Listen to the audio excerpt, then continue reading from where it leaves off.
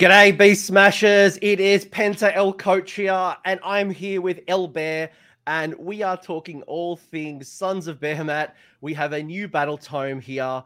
It's just dropped recently, and I want to get a discussion talking about how the Sons book has changed. If people have no idea why we're dressed up in wrestling masks, it is because of the world's greatest monstrous reaction. I call it WrestleMania. You call it your favorite wrestler move. It could be, I don't know. What do you think? I'm thinking I'm like definitely a suplex. suplex. Yeah, it's a suplex. I'm a big Dwayne the Rock Johnson fan, giving the people's elbow, giving the people's brow. But this is a suplex. It's gonna pick up a good Archeon and just backslam him right on his dome. Yeah, I imagine. I mean, I'm a massive wrestling fan, right? And I just think about like Brock Lesnar. When I think about a Mega Gargant picking up Archeon, Nagash, a Terrorgeist, any type of big beast or Maw Crusher, I'm thinking of that German suplex. I'm thinking about maybe hitting an F5, and maybe that's why there is a -1 to hit penalty against us when we do the Colossal Slam. But we are talking, yes, I'll get to the chat in a minute. It's very hard to be using your mouse, keyboard, and wrestler's mask.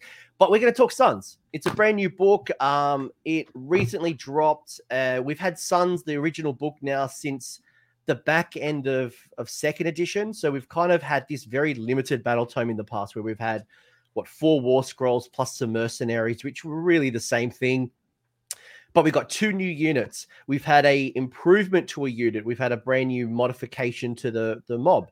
We've had some minor tweaks here and there, both in the attack profile. We've had some new abilities. And I wanted to have a discussion with El Bear, the number 1 ITC ranked Sons player, to start thinking about, how do I think about this new army? How do I think about what's changed? What's had a glow up? What is new? What is different? What maybe should be shelved? And how do we start thinking about making the most of Sons? But for anyone who doesn't know El Bear from Rerolling Ones, g'day, welcome back. Hey, Coach, what's going on, y'all? I appreciate you having me back. Absolute blast to be here. And now that we're talking WrestleMania, I'm really thinking if anyone out there is a sculptor and can put an afro on maybe my next Beast Smasher, I'm looking for like an Andre the Giant kind of feel, maybe to add to my army. I love wrestling so much. I'm even thinking about kit bashing, like going back to square one and making like a Randy Savage, a Hulk Hogan, maybe a Ric Flair or a Bret Hart. Some classic. I obviously get The Rock in there, maybe a Stone Cold Steve Austin. I reckon there's so much wrestler inspired. I can see myself falling into this trap very easily in 2023, which could be a blessing or a curse. But I love it. I've already got people in the chat talking about, potentially doing it to Dread Saurian. You could be, Jack's already suplex Kragnos, which is incredible.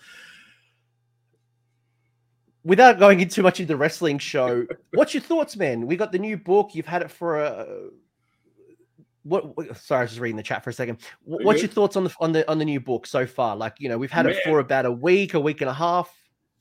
Yeah, I absolutely love it. So we're talking about our, obviously everyone's kind of nerding out about the WrestleMania suplex. When we got the book at Rerolling Ones, I called up Jack, and Jack's a huge wrestling fan too. So we're just chatting it up, and we're talking about it, and I'm reading some of the stuff, and he's like, Bear, you can suplex guys now. You can suplex Kragnos, and we started digging into it, and I've been very, very excited with all of Games Workshop's battle tomes that they put out, that they're thematic. They are really just thinking like, what should this army be? How do ghosts play like ghosts? And how do giants play like giants? And it's great. Each mega has got that little something, even if it's just a points change, but most of them got something really unique, which is really cool. The 2 new megas, really cool models, and they got their own unique little spins on them. And I was just really excited. I've been chatting with a lot of other Gargant fans about like their favorite parts. Try this, try that. And it's amazing with, 5 megas, one being a priest and these artifacts and getting a wizard in there, getting endless spells in there. The combos and the math just in points, you're not even just math hammering yet, is so neat. And everyone's talking about like, what do I want to combo? What do I want to get in there? How many babies do I want? So I'm loving it. Absolutely love this book. Yeah, it's interesting because I remember when the Suns, the original book, very first dropped, and I was talking to a good mate of mine, a very well-known competitive player in Australia, Clarkey. Michael, you know who you are. And I remember Clarkey was talking to me because I think I was coming off I was still building my megas, and he was kind of trialing them very quickly. And he said to me, he goes, what I want to do with my sons is I want to smash, but the best thing I can do is retreat from combat and just hide on objectives. And I found that was to be very true, right? With Mightier Makes Radier being the number one allegiance. And I always felt that as a Suns player, I wanted to be more of an Iron Jaws player as opposed to a retreat, hold the objective, and just try to clutch on Mightier Makes Radier as long as possible. And that kind of went you down the route of, healing and wards, and just like how long can I survive on an objective before a mega falls over. You kind of come to this part where you've had like Kronspine, you've had the Kragnos as well to get like that alpha aggressive Gargant army, and it's always been like this one-dimensional type of book. It's like, War Stompers didn't really see a lot of play for a long time. You went all in on one particular build, and one of the things that I've noticed when I've picked up this book, and I've seen people discussing this already, is people are upset that the army that they ran in the past no longer fits into the play style of today. And that's true of Nurgle. People were upset when the Nurgle speed would disappeared, and it's like, this is not my army. My army's not working like how it should be. What I've really found is I really enjoy the book. It's different. It's lost some damage, but it's got some new abilities. And I think it's that type of synergistic opportunity that allows me to explore other parts of the book and compete in different ways. I don't know if you found you agree with that, or if you have found anything into that, but I've just found more interplay outside of just movement damage, stand on objective. Yeah, absolutely. I was more of the smashing type of Gargant player. I played Kragnos. I played a Trip Gatebreaker and two babies with the Horrorghast here recently. Did really well at a grand tournament running something like that. And I was the type, just get in there, get past your screens, get into the meat and start smashing. Like I want to get in there and tear things up. But I'm still excited. My list is now without the Horrorghast, it's 140 points away from 2,000. So obviously that's not something I'm going to run anymore. It's changed. It's different. I'm going to change it up a little bit. But I've also played those unfortunate games too. Shout out to Ricky Fisher, really great guy here, amazing painter. He played a Kragnos Trogs Gitz army, and I made him castle up in the corner for turn 1 and 2. And then at that point, I looked at it and I said, Ricky, I can just run away and I win this game, but I don't want to. Like, I want to roll dice. I want to play this game. But I can't just get in there and throw my models away. And so it's exciting. It's engaging. It gives more stuff and less of a joke of, I don't have a hero phase. Let's move on to fighting. Let's move on to retreating. Let's do this. It's very impactful. There's a lot of things that we can combine and try and experiment. There's been a lot of us in some of the Discords experimenting on TTS. Like, what if I combine this and this? And it's great. I love it. And my gameplay has changed, but my love for taking these to a tournament has not. I think as well, like, we've got two new models. We've got King Brod, and we'll talk about all this stuff. I'll bring up the War Scrolls, and we'll talk a bit about like what we like and what we're thinking. And we've also built a couple of lists for each of the tribes, so we can talk a bit about where our thoughts are. But Jonathan in the chat's made a good comment as well. The Stomper tribe is the one that I've always hated, because even in 2nd edition, it felt restrictive. In 3rd edition, when we got things like Rally and we got all these other cool commands, you couldn't use them. You just couldn't use them. And it felt so weird that the benefits that I got from the old Stomper tribe never outweighed giving up what I got by going into another tribe. So to Jonathan's point, I think Stomper tribe is really worth considering. And it's one that I'm looking at exploring outside of my traditional Breaker tribe. Yeah, absolutely. We're going to get into it here soon.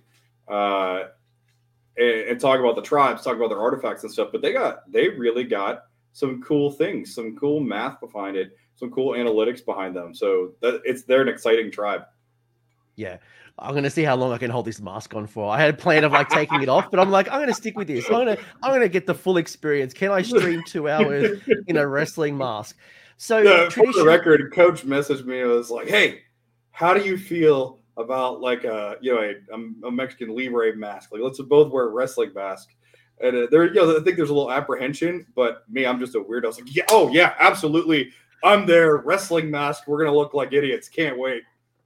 I had to. I was gonna put like I've got a couple of. I was trying to look for like Randy Savage glasses. Like I was gonna go full wrestler. I'm like I'll get my lucha mask out. I got this from CMML when I was down in Mexico watching some awesome wrestling. But we'll get to the wrestling in a second. So first off, let's go high level. Mightier Makes Rightier. It has made a minor change.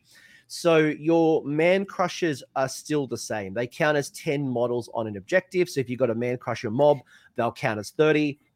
And we still have a tribe that can modify that number. So if you played the Taker tribe, no changes there. But what we have seen a change, and we'll talk a bit about in a minute, is that the Mega Gargant Mightier Makes Rightier value has changed. So instead of it being a flat number for the duration of the hero, as it takes damage, that number will reduce. Now, what's your thoughts? Have you found an impact? What's your thoughts on the change? So this one goes straight to you because I remember we talked about this last time, and this was your wants and desires. So they heard you, and it's great because it's fair. Mightier Makes Rightier. It now does bracket, but it doesn't horribly bracket. I think it bottoms out at 12. I think. Yeah. So, and it's just like Kragnos. Kragnos bottomed out, I think, 15, 18, something around there. He doesn't bottom extremely low, but it does bottom out, and it bottoms out at I'm almost bleeding to death kind of point in the bracket, and it steps down fairly. So I was absolutely in favor of this. It made sense, and I don't know how many times I've played people where they say they're just wailing into this guy. He's got 5 wounds left, and they've got nothing else to throw at him in their turn. I was like, how many models do you count as right now? And playing Taker Tribe for a bit. I was like, 30. Yeah. Okay, that's cool. Yeah, great, thanks. So yeah, that's great. It was a great idea. You asked for it, the community asked for it, and it's fair. Yeah, don't blame me on this change, but it was one that needed to happen. And the minute Kragnos came in with a degrading profile, I knew that our time was coming. Whenever the new book came, that degrading profile was going to be introduced, and it had to happen. Like when you're right, like 20, I think it's 2018, 15, 12. 12 is still pretty fair outside of a world of expert conquerors. 12 is still pretty. That's 2 monsters and a couple of heroes or some troops that need to be on the objective to outscore a Mega Gargant on its lowest bracket. As well as that, like Expert Conquerors is not going to be around forever. So should Expert Conquerors drop off in the upcoming GBH, which at the time of recording could be in 2 to 3 months' time, it's pretty hard to handle. Yeah, and even when you compare it to other people with Might Makes Right for ogres, they're two guys per infantry, and so this is fair. This absolutely makes sense. What makes me excited about this change is that I don't rock up to the table and my opponent rolls their eyes at me. That's the key, right? Like you go to a tournament or you go to somebody doesn't want to play megas because of that MPE experience. No different to like the old Sentinels. So for me, good change. It's made us a little bit weaker. Let's not sugarcoat it, but I think overall it's a good change and it's not bad. It's not like, again, 12 is nothing. We got 4 tribes. So we've got a new tribe. We've got the 3 tribes we had already. We had Taker, we had Smasher, we have Breaker, and we have a new one called Smasher, the Smasher tribe. Yeah, Smasher. Yep, Smasher tribe. Whew. Beast Smasher. What are your thoughts? Do you think and we'll get to we'll actually get to the rules and all the things as we go through the stream, but just high level, what are your thoughts on the 4 tribes? 4 tribes are great. They each have their own unique, cool nuance. They took something from that was inherent to the War Scroll that made them unique, put it into the tribe, so you can then give it to the babies. which is really cool. I will say, if we're talking about Wants Hope streams, I think one more tribe for Broad would be super cool. Granted, you have to take a named character as a general. You're going to lose a command trait, and you pay that tax to have a Broad tribe. That would really just the cherry on top of this book for me. It would be super cool if that came out, next time they do a pass of these guys. It's a missed opportunity, because I was talking to Jonathan, who was in the chat. We're having like a hobby hangout the other day, and I said to him, what if I want to run King Broad with all the man crushers? Yeah. So one of the things, folk, if you're new to this book, your sub allegiance, your tribe, is determined by your general.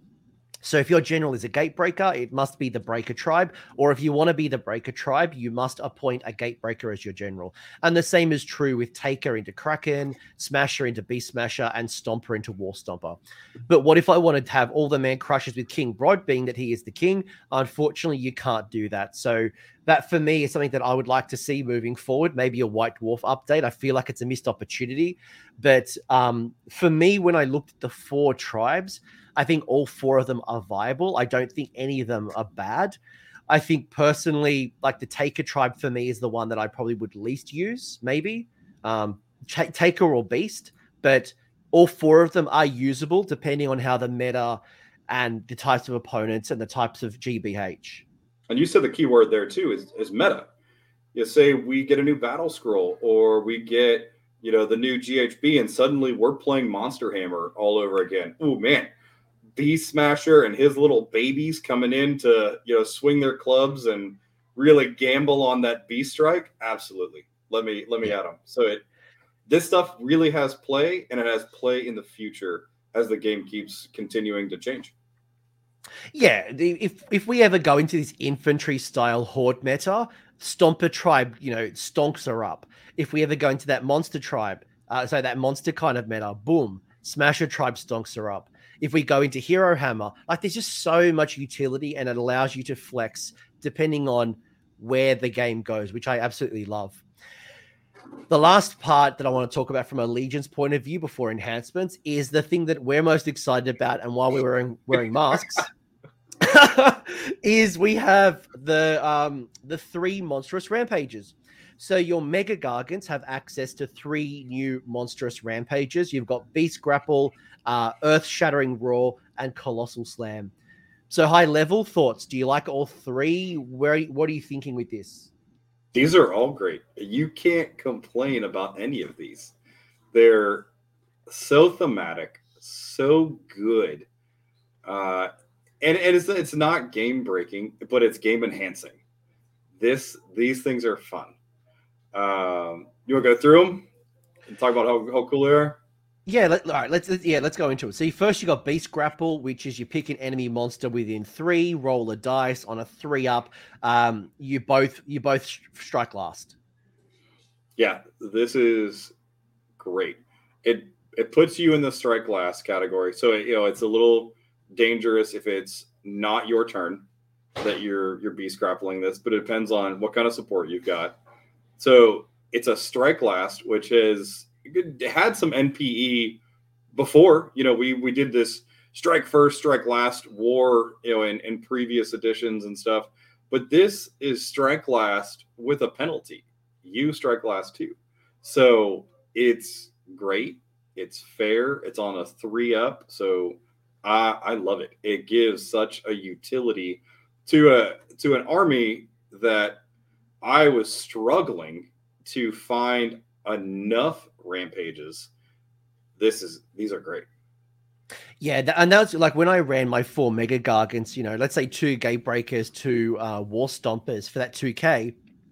There was plenty of times where I'd do, Titanic Jewel potentially and a Stomp or a Roar. But there was often that one that I'm like, I don't want to smash to rubble. What else can I do? Yeah. Or sometimes I'm not hitting a bunch of monsters, so Titanic Jewel was off the table. Or I couldn't stomp on it, whatever, right? Beast Grapple is going to be great, especially if I think about something like maybe like a War Stomper, where I could charge them into a really big threat, but I don't want to fight them first. Maybe my Mega Gargant is about to die, so I want to strike before it dies. I can I can charge another mega in or be in combat, beast grapple there, still fight with my really good mega, and then handle that combat later on. I just realized a terrible mistake of this mask is not having a drink with a straw in front of me. Take it off if you need to. I think I'm losing my voice already. I think it's the mask. Earth-shaking roar you've got, which is pick an enemy unit with a wounds characteristic of 1 or 2, and that's within 3 inches, and roll 2d6. If the roll is higher than the bravery, basically for every point, 1 model is going to flee, and the commanding player gets to choose what models flee. This is just, it's so unique. It's like the Ravenek's Jaws of bravery. I played a game against Matt Beasley the other day, absolute gentleman. We were trying out these rules, and he had some hobgrots surrounding me, trying to screen me out. Bravery 4. I was like, which I actually rolled a 2 and a 3 on this, trying it earlier in the game. But then you come up with a nice 10, and just 6 little hobgrots scatter away and get out of your way. This is great. This is great to just get some stuff out of your way to get into the meat of an army, or get some of these expert conquerors off your point as they're trying to pile on. Yeah, really, really great addition. Yeah, there's a lot of utility with this, whether it's getting more of your attacks into the better targets, clearing off extra damage. It's going to help you, especially later in the game as you're taking wounds and less attacks are coming through. There's some good utility there. The last one, we'll talk about it. Sorry about that. We'll talk about it later with terror. But this also forces a bravery roll too. All right, there's a lot of talk about if they run away, does that count in the battle shock phase? And hopefully the FAQ will clear that up, because this is kind of new territory. But as of right now, the way we're looking at it, you get to send a chunk of models away and force a bravery check later on. So it's just, we might not be swinging as many attacks, but we've got ways to just dish out stuff and force those bravery checks later on. And you can spread that damage all around you. It's such a big model. Yeah, and that's a big call out, right? Is that we lost a little bit of damage on the profile, and you'll see like Death Grip went from Ren 3 to Ren 2. You notice like the Flail has gone from like 10 attacks down to 6 attacks. There's a lot of different changes that have happened, but you notice things like Terror, some of the additional monstrous rampages, even the upgrade to the monster, the Man Crusher mob with its new stomp ability. You're doing more damage through different areas as opposed to a concentrated spike. By the way, thank you, Crane Duelist. Appreciate the super chat. I imagine that's a sympathy donation for the Lucha mask. Speaking of Lucha and taking people to Suplex City, you have the Colossal Slam. Pick one enemy monster that's not a part of a unit of 2 or more models. So, things like, what's a monster? I was going to think like Alapexes, but Alapexes lost the monster keyword. Stormdrake Guard, perfect example, right? Yeah. So if you're in a unit of Stormdrake Guard, you can't take them to Suplex City. But if you're up against any other type of hero monster, or even just a generic monster that's not a hero, you can, and if you're obviously within half an inch of it, you get to roll a dice. And on a 3-up, you can remove that monster from the battlefield and set it up anywhere wholly within open ground within 5 inches of this unit. That monster suffers D3 mortal wounds. In addition, you suffer -1 to hit in that next combat phase. So I know you've had a couple of chances to have this a go, and you took someone to Suplex City. What did you find with Colossal Slam? Because I know a lot of people have raged already about, why do I have to be -1 to hit? Yeah, it's a... Sorry, I have microphone issues. It's so great for the logistics of it. You can pick up something and put it off the objective, or a bubble type army that is trying to get their buffs to this massive base wholly within. Take it out of there. Somebody screened out your mega. Okay, well, I'm just going to move your monster. And with things like redeploy, where you can kind of move yourself around, seeing where your enemy is going to go, things like that, you can really choreograph this and set it up to get people off of things, closer to things, put them in combat with more megas, put them out of combat with a mega that's, limping on his last leg, whatever. You now get to move a monster and get it where it needs to go. Unprecedented. So cool and unprecedented. All right, so let's think of some practical uses of Colossal Slam, because we are reducing our attack hit by 1, right? So we've already got low attacks and they're quite swingy, right? So it's a big sacrifice. It means that we are using all-out attack if we have to, or if you're in Breaker Tribe, you're going to hope for like your Fierce Loathing to kick in here. At the same time as well, if someone roars at you, then you can't use all-out attack, right? So there is potentially a big swing if you have the -1. But if I do Colossal Slam, what's some of the things, right? So you mentioned it already. I could take a monster off an objective. On an objective, off an objective. So you can pull them away if there's open ground. So they're less contesting on that objective. Take them away from mythical terrain. Get them away from their 6-up board. Any armies that they're bubble buffs kind of thing. Even if you're thinking ahead, like, okay, this is my turn. We're going into my opponent's turn. Certain spells, even something as simple as, Mythic Shield. It's a holier than 12-inch. You got a monster that's really hard to do. Okay, I'm gonna move him closer to this model to go ahead and hit him without the -1, but I'm also gonna pull him out of your wizard's buff range. Take him off an objective, or put him wherever is more convenient. Put him in combat.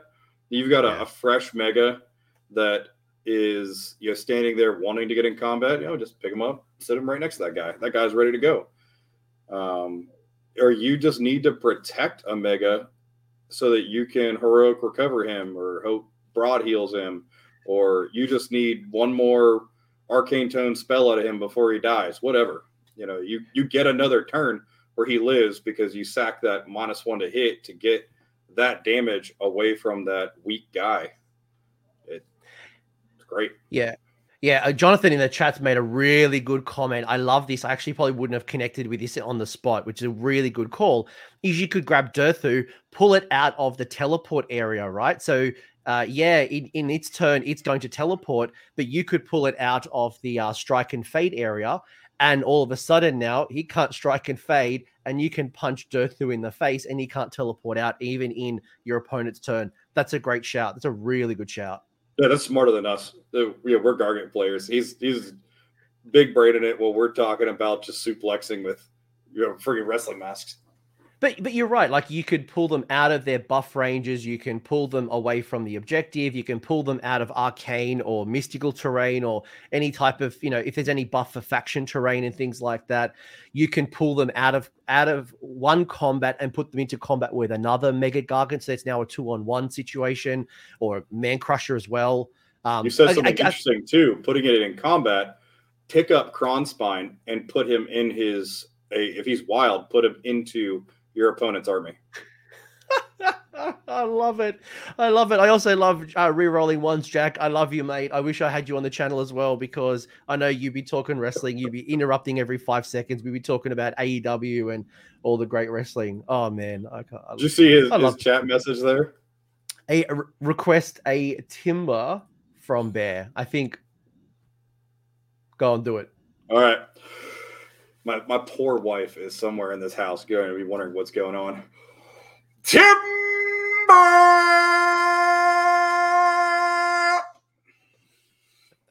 Oh, I love it. I love it. Yeah, cool. All right, I think we all agree, punching people in the face. And for people who like punching people in the face, stay till the very end. I've got something special for you.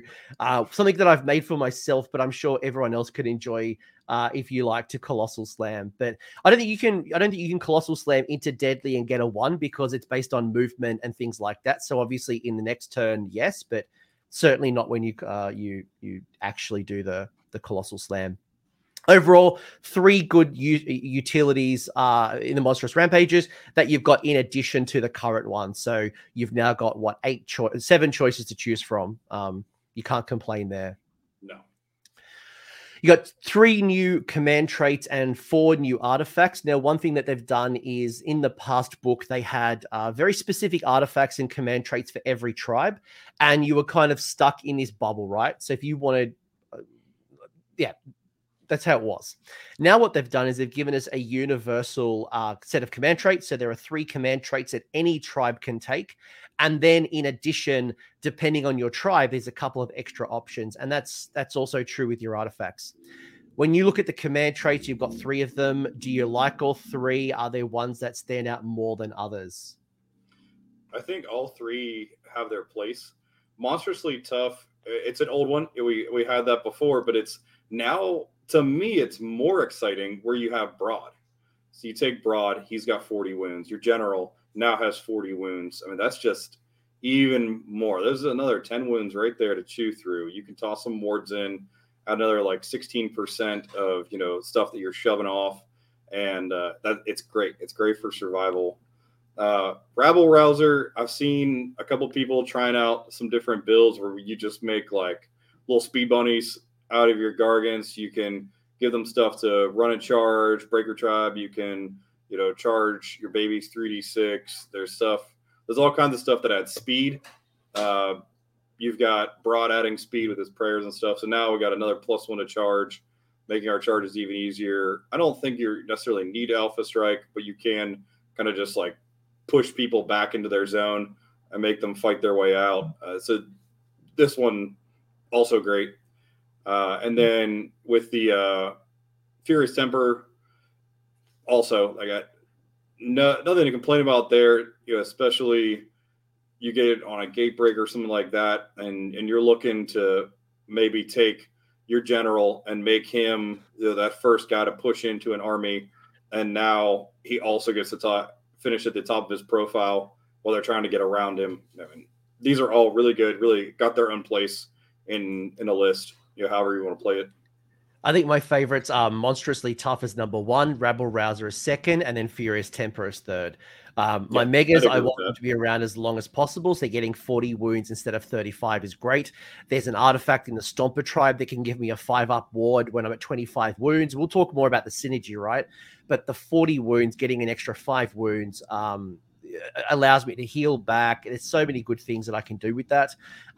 Rabble Rouser, you'll notice that there's a lot of abilities to do 3d6 charges on Man Crushers. So if you think about a 3d6 charge, adding 1 as well, you could be alpha striking, you could be doing long bomb charges, you could be threatening lots of parts of the board in the late game where you need to go from one side on the other to get an objective and to, kill that 1 or 2 idiots that are holding an objective. There's a lot of good play in Rabble Rouser for consistency. And yeah, Furious Temper is great, but it's an ability to trigger when I'm almost dying, and I don't like that.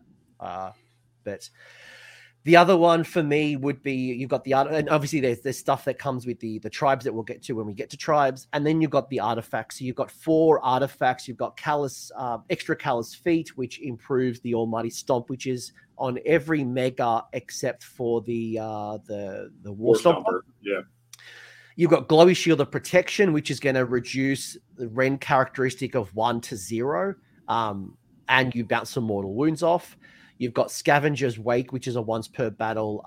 You do some mortal wounds to a maximum of 10. And then you've got Amberbone Totem that allows you to run and charge.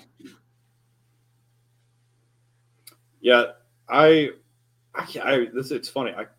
There's less options now, but I can't complain about any of these. Some of them, on my first read through that I overlooked, and I was like, okay, cool, move on to the next one. I came back later and I was like, oh, there's play for this. There's synergy for this.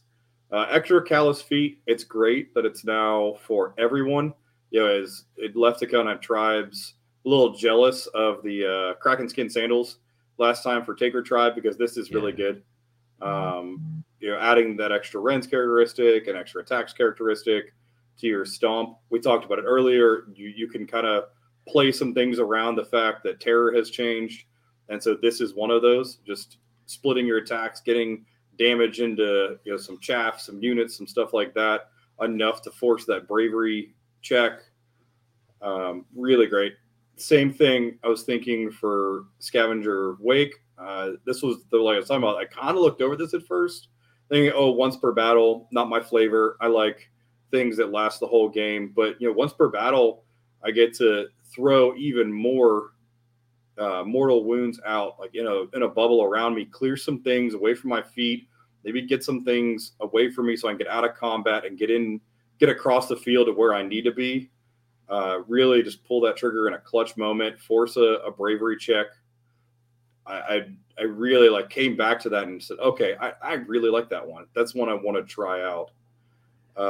Glowy Shield, same thing. I looked at this at first, okay, ignore a rend, not that exciting. But then you start thinking, this meta right now, we're not seeing as much Purple Sun. It went up in points and took it away, but we still are seeing a lot of just weight of dice.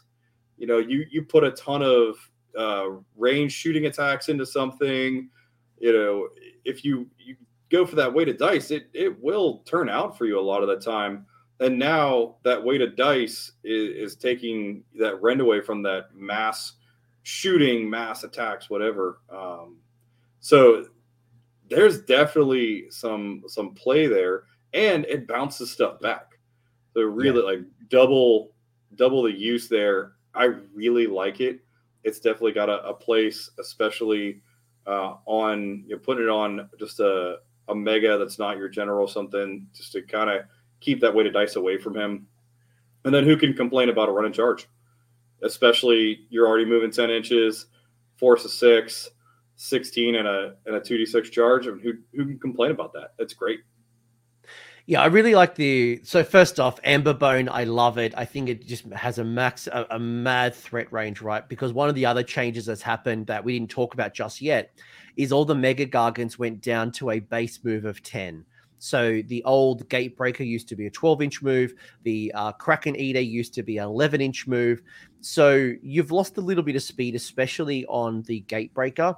But being able to run and charge and use a command point to run 6, you're doing 16-inch move and you've still got the ability to charge. And there's a lot of deployment zones are like, if we're both deploying on the line, there might be an 18-inch gap between us. Boom, you're in combat super easy. So Amber Tone as a big threat, and you'll notice your opponents will not deploy on the line. They'll screen away from you as much as possible, which just means objective scoring and reducing damage and going, cool, if I'm one drop, you can go first because you've been scared of me kind of charging you turn 1. No problem. A lot of good flex there. Damage is great on the feet. The Glowy Shield I really like as well, especially if you think about getting like a Mystic Shield, Finest Hour. If you get a really good armor saved Mega, they can soak up the damage and then bounce off because, as you mentioned, people will throw a weight of dice into the Mega. And if you're just bouncing mortal wounds off, that's where I really like those artifacts. I'm not a big fan of Scavenger Wake in the current meta just because there's a lot of units of like 5s and 10s. So you get a couple of mortal wounds, okay. But again, if we ever went into like a horde meta, people are double reinforcing their battle line, then we're talking. Yeah, absolutely. I mean, things like Daughters of Cain or, Clan Rats or Nighthaunt. Yeah, this would work really well for me. But and maybe if you're struggling with Nighthaunt, this is a one good way to handle that.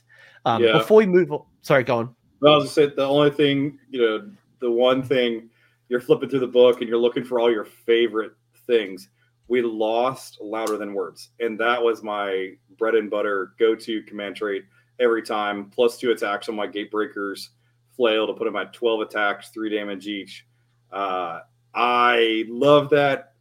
I can 100% with the new synergy. I understand why it went away. It's kind of like seeing your child grow up and leave the nest. Like, oh, okay, that's fair, but I'll miss you. So yeah, all good. I mean, we lost stuff like you'll see when we go to Take a Tribe. Glowy Lantern has had a big change now, and there's a lot of other changes that you'll notice, and you start looking at your favorite tribe. Shout out to us, by the way. It's almost 40 minutes now, and we've still got our masks on. So I'm stubborn. It's a kind of you go first kind of things. Like who's gonna break? This is like an Iron Man match. This is like we're gonna see mask versus mask. Who's going to unmask the first luchador? So is this the LVO look? Like this is what we're going for? Don't threaten me with a good time. Jack has asked a really good question before we transition, because I didn't talk about it in my last video, because everything with Kragnos hadn't changed since it got changed in December, or on Warhammer Community made some updates, right? He got the 3d6 charge, he got the 6-up ward save. Craggy is still Craggy. He hasn't changed at all. His points are the same, his abilities are the same. What are your thoughts on Craggy at the moment? I think he's still very much viable. I played Kragnos and Gargants for the majority of this year, and I loved it. It was fun, and the speed, even forget alpha striking, just the speed late game. If Kragnos is still alive, that I can get across the board, it's great. There's still a place for him with this ability to run and charge and 3d6 and stuff. You just kind of got to pick and choose how you build it. I think there's kind of my feelings on Kragnos right now is there are enough things in the meta, like some Skaven shooting and Lumineth shooting and different things like that, that can isolate Kragnos at 720 points and put mortals into him, which he only has a 6-up ward and 18 health, and you can isolate him, burn him down, and take him out, and then you've lost 700 points and a major portion to your army. So I stopped taking him, but that doesn't mean there's anything wrong with him. It's just my own playstyle. I think he absolutely, especially with the point reduction, the baby point reduction going down to 150 and everything, absolutely, you can still take him. If anyone's just joined the chat, by the way, this is a nod to Colossal Slam, our new Monstrous Rampage. Big fans of the wrestling, taking people to Suplex City. Like I said, stay till the end of the show, and I'll show you my little game that I'm going to start playing as I start taking these to tournaments. For me, Kragnos, the way I look at him is he is a great damage dealer in our book, especially with the Gatebreaker losing some of its damage. The flail going from 10 attacks down to 6. Yes, it's 4 damage now, not 3 damage, but you'll see with swings of like hitting on 4, wounding on 3s, even 3s and 3s, unless you got a Triumph, he'll do less damage than he did in the past. And if you find that you really need, like Archaon's about to go supercharge, right? The leaks of Slaves to Darkness have come out, and I imagine Archaon is going to be very, very popular. And if you need that threat, the Gatebreaker is probably not going to do it. You probably need 2 Gatebreakers to pull down Archaon. Or do you take a Kragnos who can do a 3d6 charge, can slingshot Mega Gargants, which all of your tribes can only do it to Man Crushers. He does mortal wounds to monsters on the charge and can do some very generous ones if you don't roll dice like me. And his mace. His mace is brutal. So if you're looking for that absolute damage dealer, Craggy is amazing. But as Bears said, he's only 18 wounds. So if you've got long-range threats, like yesterday I played Daughters of Cain with Marathi and the Bow Snakes, a hero phase shooting and then a shooting phase shooting doing mortals on 6s, like that'll pull down Kragnos pretty quickly. Yeah. So that's our thoughts on Craggy. There's pros and cons either way. Elevator, we got Taker Tribe. Taker Tribe's got a couple of things going on. 2 abilities. If you played Taker in the past, Taker is still Taker. Taker does more models on the objective. So your Man Crushers count as 15. Your Kraken Eaters count as +5.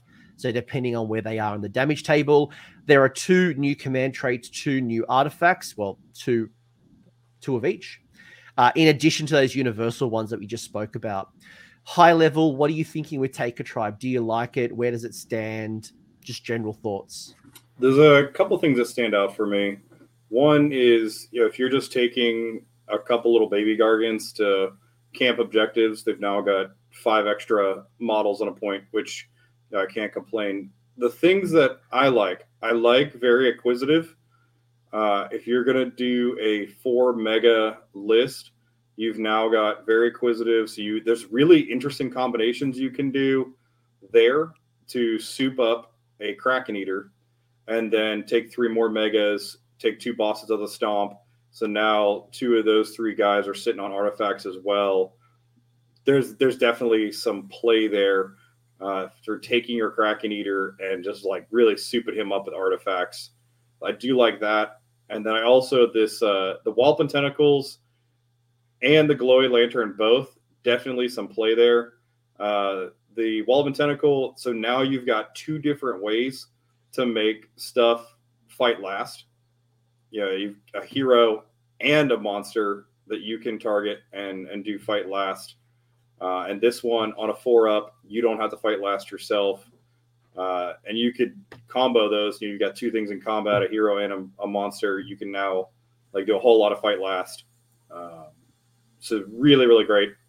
Glowy Lantern, this has changed. So you're no longer looking at a 2 wizard list, but you get to use an endless spell and you get to double its range, which really brings some interesting thoughts into thinking about survivability or damage.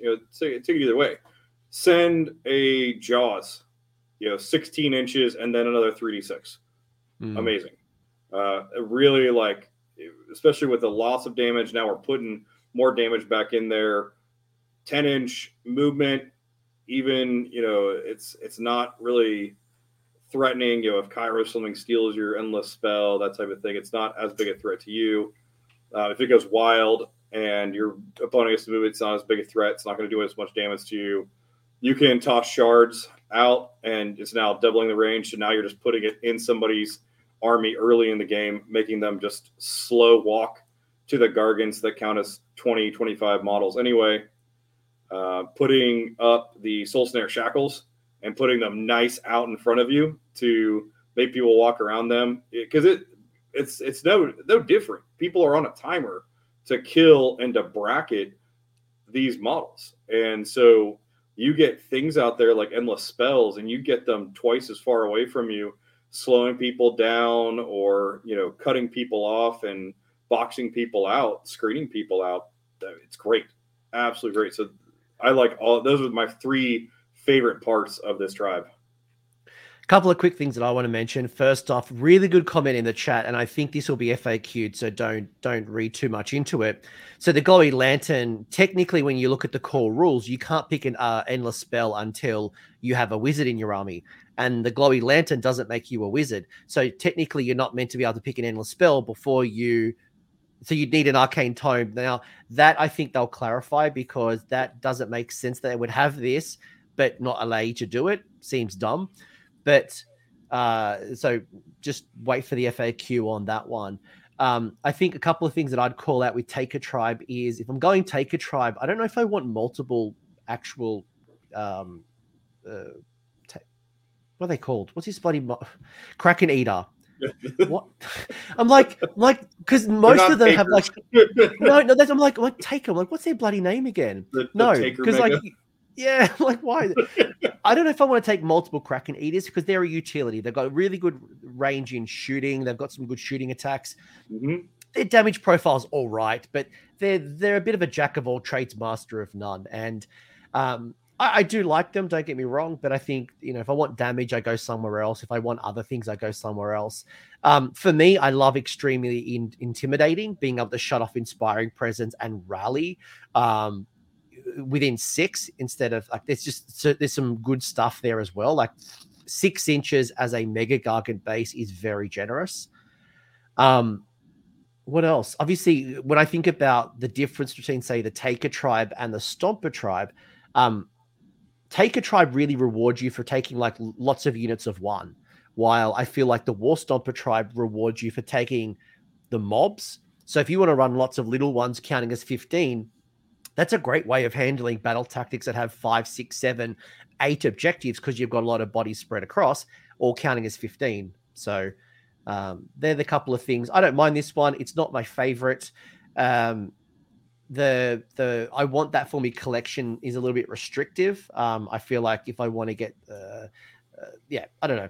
Yeah, like it's restrictive. Extremely intimidating, and then take a Glowy Lantern. Get a Horrorghast in there.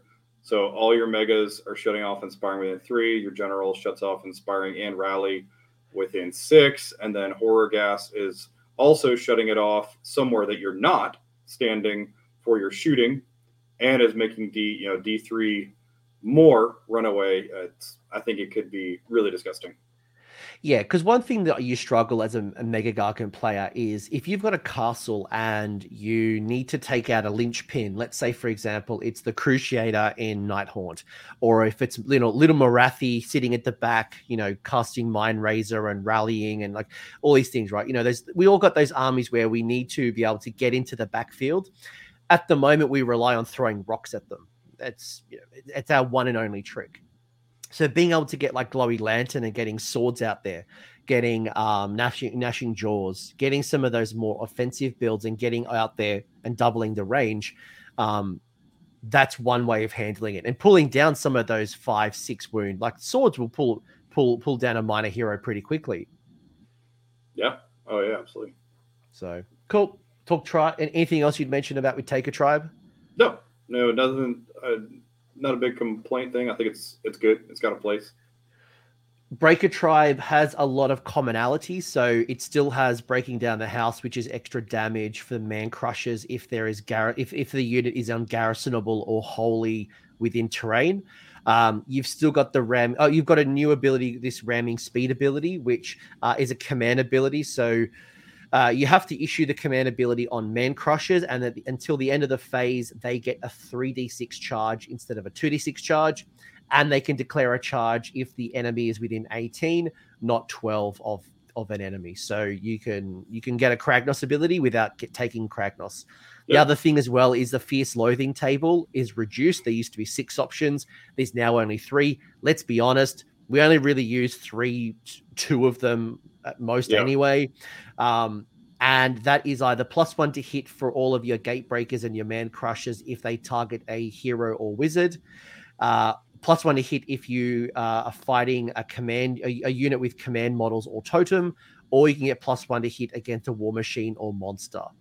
So what's your high-level thoughts on Break a Tribe? It definitely got clipped a little bit. This was my bread and butter. Like, this was my jam going into this book. I was a Breaker Tribe fan.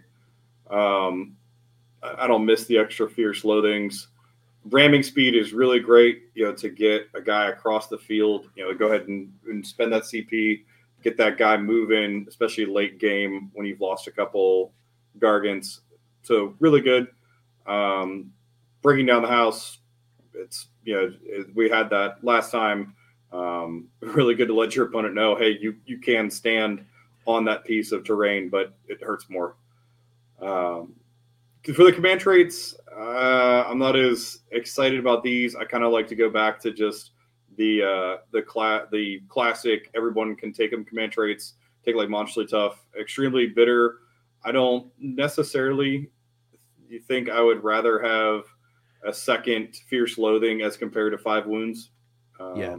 In this world, so it's okay.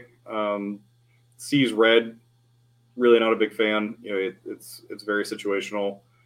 And then Great Rekka, pretty cool. I would have really loved it if it was in the last book and I was swinging like 12 times with a flail, but also still good.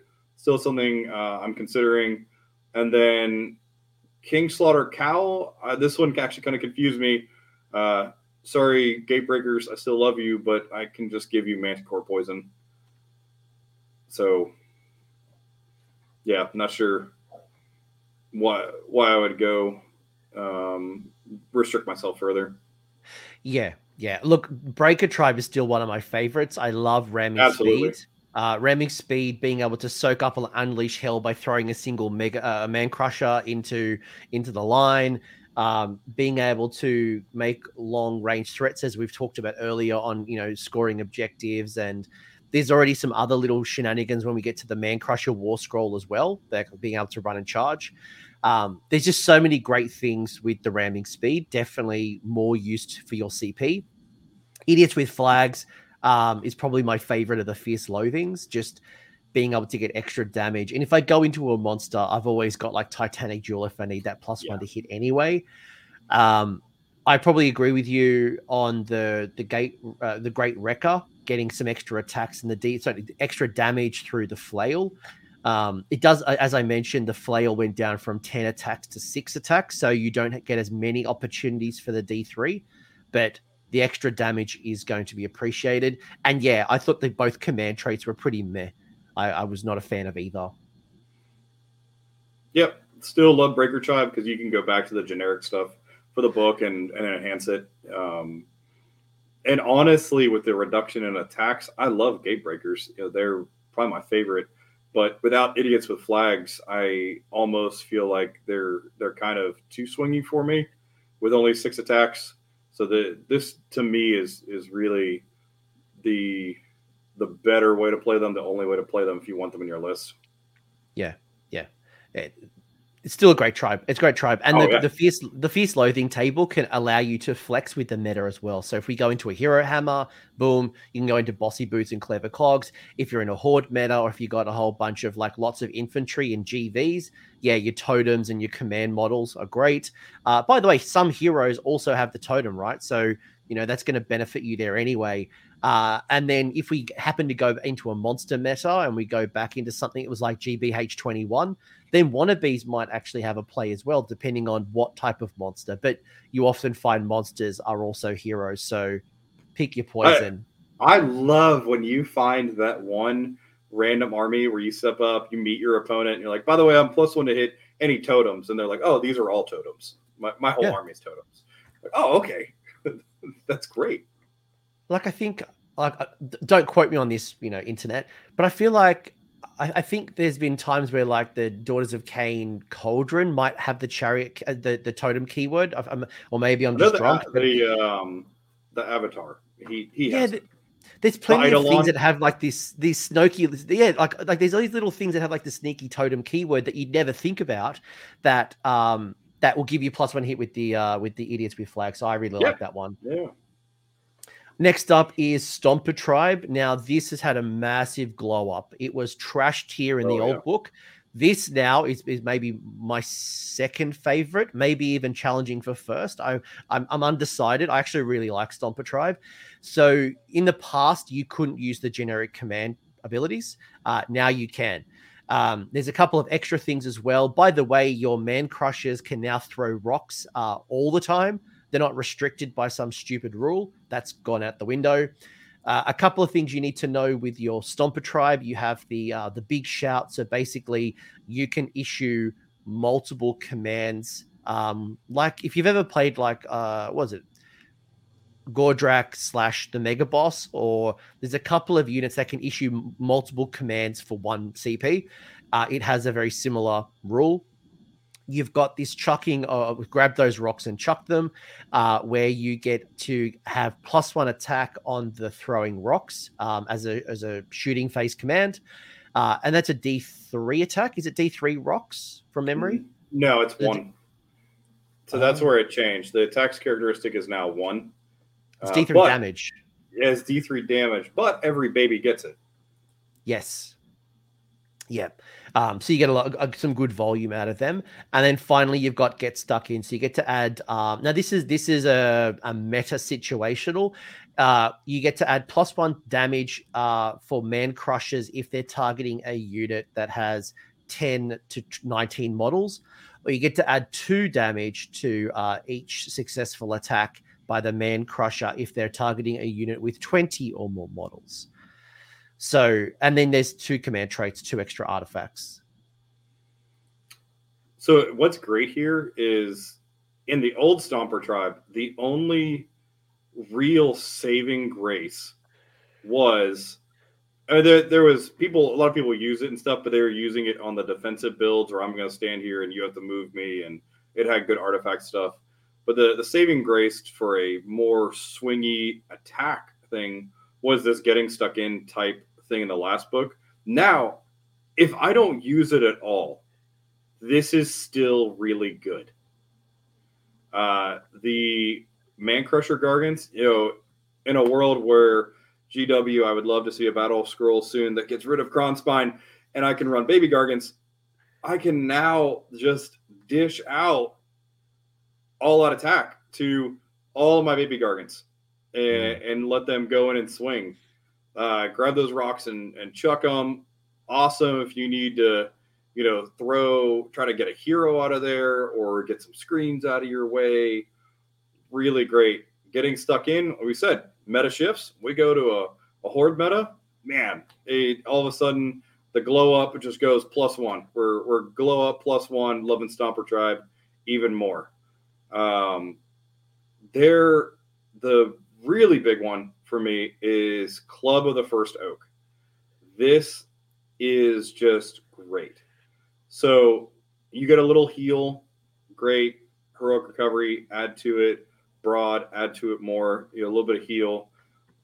But if you have taken 25 wounds, not how much you have left, that doesn't matter. It's how much you've taken.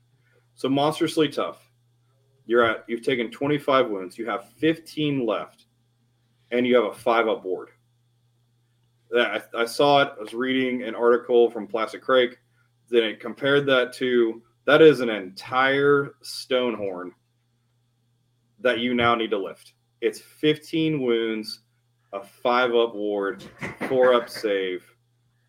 That's great. Absolutely great right there. Yeah, and you can see obviously healing throughout the game. You can still do Heroic Recovery, so getting an extra heal as well to kind of keep the durability down.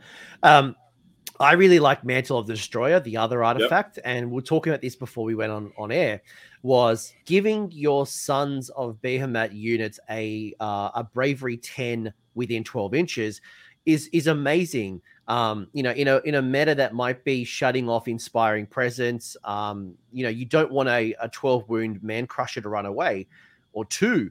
That's a brutal, and their bravery is what, 7, 6? Like Man Crusher bravery is trash. Being able to boost that to a bravery of 10 is incredible. If you do a Heroic Recovery, having a bravery of 10 is a greater chance of healing 3 wounds, as opposed to failing it with a Mega Gargant with a bravery of 7. So I think both of the artifact choices are awesome in Stomper.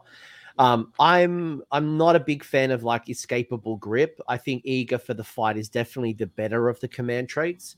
And when you look at it, it's really buffing you around taking Man Crushers and Man Crusher Mob.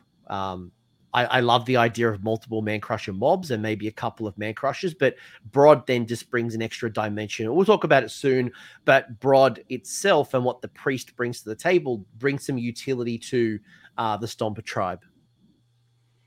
Yeah, absolutely. I would love to just get both these artifacts in a list and get some baby Gargants running out there just all over the place. Really have a nice footprint across the field. I can't wait to try this one. Yeah. This is the one that I'm most excited to try. Like, we know what Breaker Tribe does. I think Stomper Tribe is going to be the one that I'm excited to at least give an exploration. The other one that I feel like is a year too late, and maybe you'll change my mind, is the Smasher Tribe. Now, Smasher Tribe is based around the Beast Masher, which is a brand new alternative kit from the Suns. The upgrade sprue now that's in the new box. So King Broad and the Beast Smasher are the 2 new variants. Now, this is very, very much focused around monsters. So you'll see there are 2 new abilities. You've got the Bone Crushing Strikes, where if a friendly Man Crusher fights, if it's within 3 inches of a monster, you basically can do an alternative attack. So instead of doing your massive clubs, you reduce that attack to 1. It can't be modified, and it's a 4d6 damage, and it must be against the monster. The other one is a command ability that obviously your general issues to the Man Crushers, and until the end of that phase, you use the top bracket of the damage table. And until the end of the phase, if it's slain, it can fight before being removed from play. Then there's a couple of other command traits and artifacts. I think for me, maybe Bear's dog's still barking, but I think when I look at the command trait, I think I don't mind the Marrow Drinker. Seas Green is kind of nice, getting a once per battle 4-up ward, but it's only for the phase, not the turn. So that kind of makes me a bit and the artifacts are all right. I think the artifacts are all right. But for me, overall, I don't see the value just yet in the Smasher Tribe. Yeah, I think this could be fun. And like you said, it's a book too late. If we're still in this big monster meta, it could be a lot of fun. For all of you out there, just want to try something new and are just playing a game with friends, I think this could be hilarious. Coming in and dropping 3 4d6 baby shots from a mob into an Archeon and just saying, who's king now. I think it can be hilarious. I think it can add a lot of fun. But there's a lot of the stuff in this book too that is that. It's quirky, it's fun, it's destruction, it's a destruction tome, and it's high risk, high reward, ridiculous shenanigans, and it's great. And this is one of those for now. I don't really like Seas Green. I think that's kind of a miss. You're getting the 4-up ward just against mortals. Very, very situational. The artifacts are pretty cool. Adding the +1 to hit is neat, especially if you are able to field a large army. Maybe not, even if you're doing 4 megas, just rolling in and adding +1 to hit one time. It's not too much to complain about. But we said it earlier. If the meta shifts too, if we go back to Monster Hammer or something, this could be insane. I don't think it is right now, but I think it's a lot of fun right now. I'm really excited with re-rolling ones in the channel to stick my Beast Smasher that I'm painting up today on the channel and just having a blast and watching him whiff or just crush things and laughing about it. Yeah, and we're talking at this from a very competitive point of view. If you want to build this and you want to run it, I think there's absolutely, it's not bad. Like, I think you can definitely run it.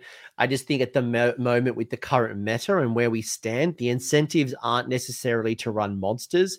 You are seeing more of these elite troops that can be bounty hunters going in, trying to kill, GVs and things like that. And we're not 2021, where the battle tactics were focused around monsters get bonuses here and monsters score more here. There was that incentive structure that is just not here right now. And we'll get into the war scroll and we can talk a little bit about it. But at the moment, I'm a little bit underwhelmed at this point in time. But the ability to do 46 damage for a Man Crusher is very cool. And there is a couple of different options. Yeah, that's probably all I'd say. These are pretty good, but I think if you rolled in against like Stormcast and with these guys and this tribe, I don't think he's swinging at his points. Really fun, really great model.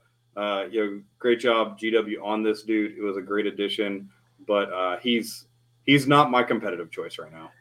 This is what I would summarize, though, in the chat right here. Depends on how many Archaons we see, because the Archaon War Scroll was leaked. He is OP. He's got more wounds. He shuts off Inspiring Presence within 12 inches. He is definitely more of a threat. And I can see Slaves to Darkness people running lots of Archaons. And you may struggle to pull down these big bad. So if you need something and the Gatebreaker's not enough, the Beast Smasher might be for you. Yeah, watch me eat my words where we're heading into LVO and it's an Archeon and Thunder Lizard meta and I'm running 4 Beast Smashers, Who knows? Well, it just shows you, and this is why I'm not willing to rubbish anything too early, because the meta changes so quickly that something right now might not be valuable can actually become incredibly valuable very quickly. And we write something off too early, we don't revisit it, and actually it could be the tool to respond to the meta, right? So just keep it in mind. Yeah, when they announced this infantry meta that I'm still waiting to see, I was like, oh man, Stomper Tribe, here we go. We're getting some War Stompers. I need some new models. I'm getting my Man Crushers and Bounty Hunters out there. And it can change. It can change in a heartbeat. What's your thoughts? So we got some grand strategies, we got some battle tactics, and we've got 2 new battalions. Technically not new because they were in the White Dwarf update, the Foot Slogger and the Bosses of the Stomp. When you look at the grand strategies, do you think they're achievable? Do you think some are stronger than others? I'm not a massive fan of all of the grand strats. I think there's definitely 1, 2, maybe 3 of the 4, but I know there's one that I'll probably pick most of the time. Yeah, so I was already a fan of Make the Land Tremble. I've been running that since the drop of the new General's Handbook. There's been a lot of talk of Broad's Revenge. That, is it achievable? How hard is it? It's for those gamblers out there because, and we'll see King Broad's War Scroll here in a second. We'll talk about them. You have 5 turns to land 3 successful prayers. Yeah. And so how much are you willing to gamble? A lot of people chatting it up of maybe taking that. I'm still a Make the Land Tremble fan, but I also build my list for that. I try to have just a single baby, 170 point, 150 point now, I guess, tax that is just jogging in place like he's on a treadmill in order to make sure I score those 3 points. Yeah, I've tried Make the Land Tremble in the past, and it's normally when I run 4 Mega Gargants, and I hate it in the end because once you're locked in combat, I'm stuck, right? And I think the key is what you just literally said, is you've got to have at least one little baby that might be protecting your backfield or be using in the flank somewhere that you can either be running or charging with that one particular model. So if you are building 4 Megas, I think for me on the Warpath would probably be my favorite of the builds. I'm going to try Brod's Revenge. Now, Brod does get a bonus to his prayer chanting rolls if he kills a monster. So if you can get that early kill, it becomes very achievable. But he has no shooting attack either. So you've got to get Brod into combat early. If not, you are playing a bit of a casino role on Brod's Revenge. So on the Warpath, probably my favorite. Make the Land Tremble is second, depending on if I've got those man crushers and if they're singles. Brod Revenge, yes. And I probably don't like Show 'em Who's Boss. Yeah, I'm not a big fan of Show 'em Who's Boss. In my style, I'm very skeptical for on the Warpath. Can I get into my enemy's territory, especially something like there is a battle plan that I'm thinking of, Rumstone Cache, where you have a matchbox size territory and it's going to split. It's going to send you to some board edge somewhere, and I need to, for those last 3 points, I need to get into that little matchbox, at least dip my toes in it. And that makes me nervous. I'm a Make the Land Tremble fan. Yeah. Yep. I can see that challenge as well. By the way, another cracking point from Jonathan is you could put Brod on mystical terrain, which gives you +1 to your priest chanting roll. So absolutely. One of the reasons I'm also high on Brod is his ability to be able to interact with priests. So, Fire Slayers with your cheaty grand strategy of keep your invocation up and you in, or Daughters of Cain with that Heart of Fury. I can at least now interact with them, which is one of the things I absolutely love with Brod, and Brod will be coming up in a second.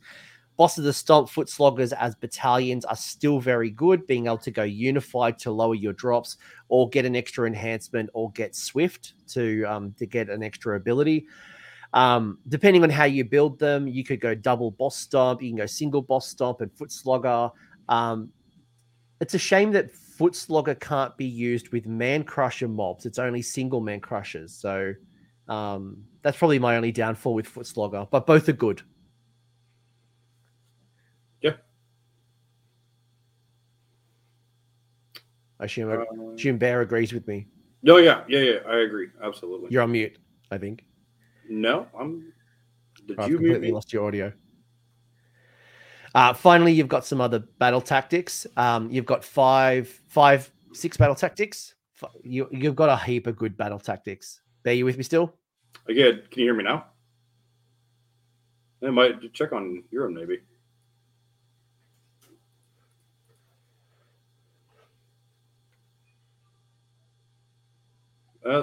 Looks like they can hear me.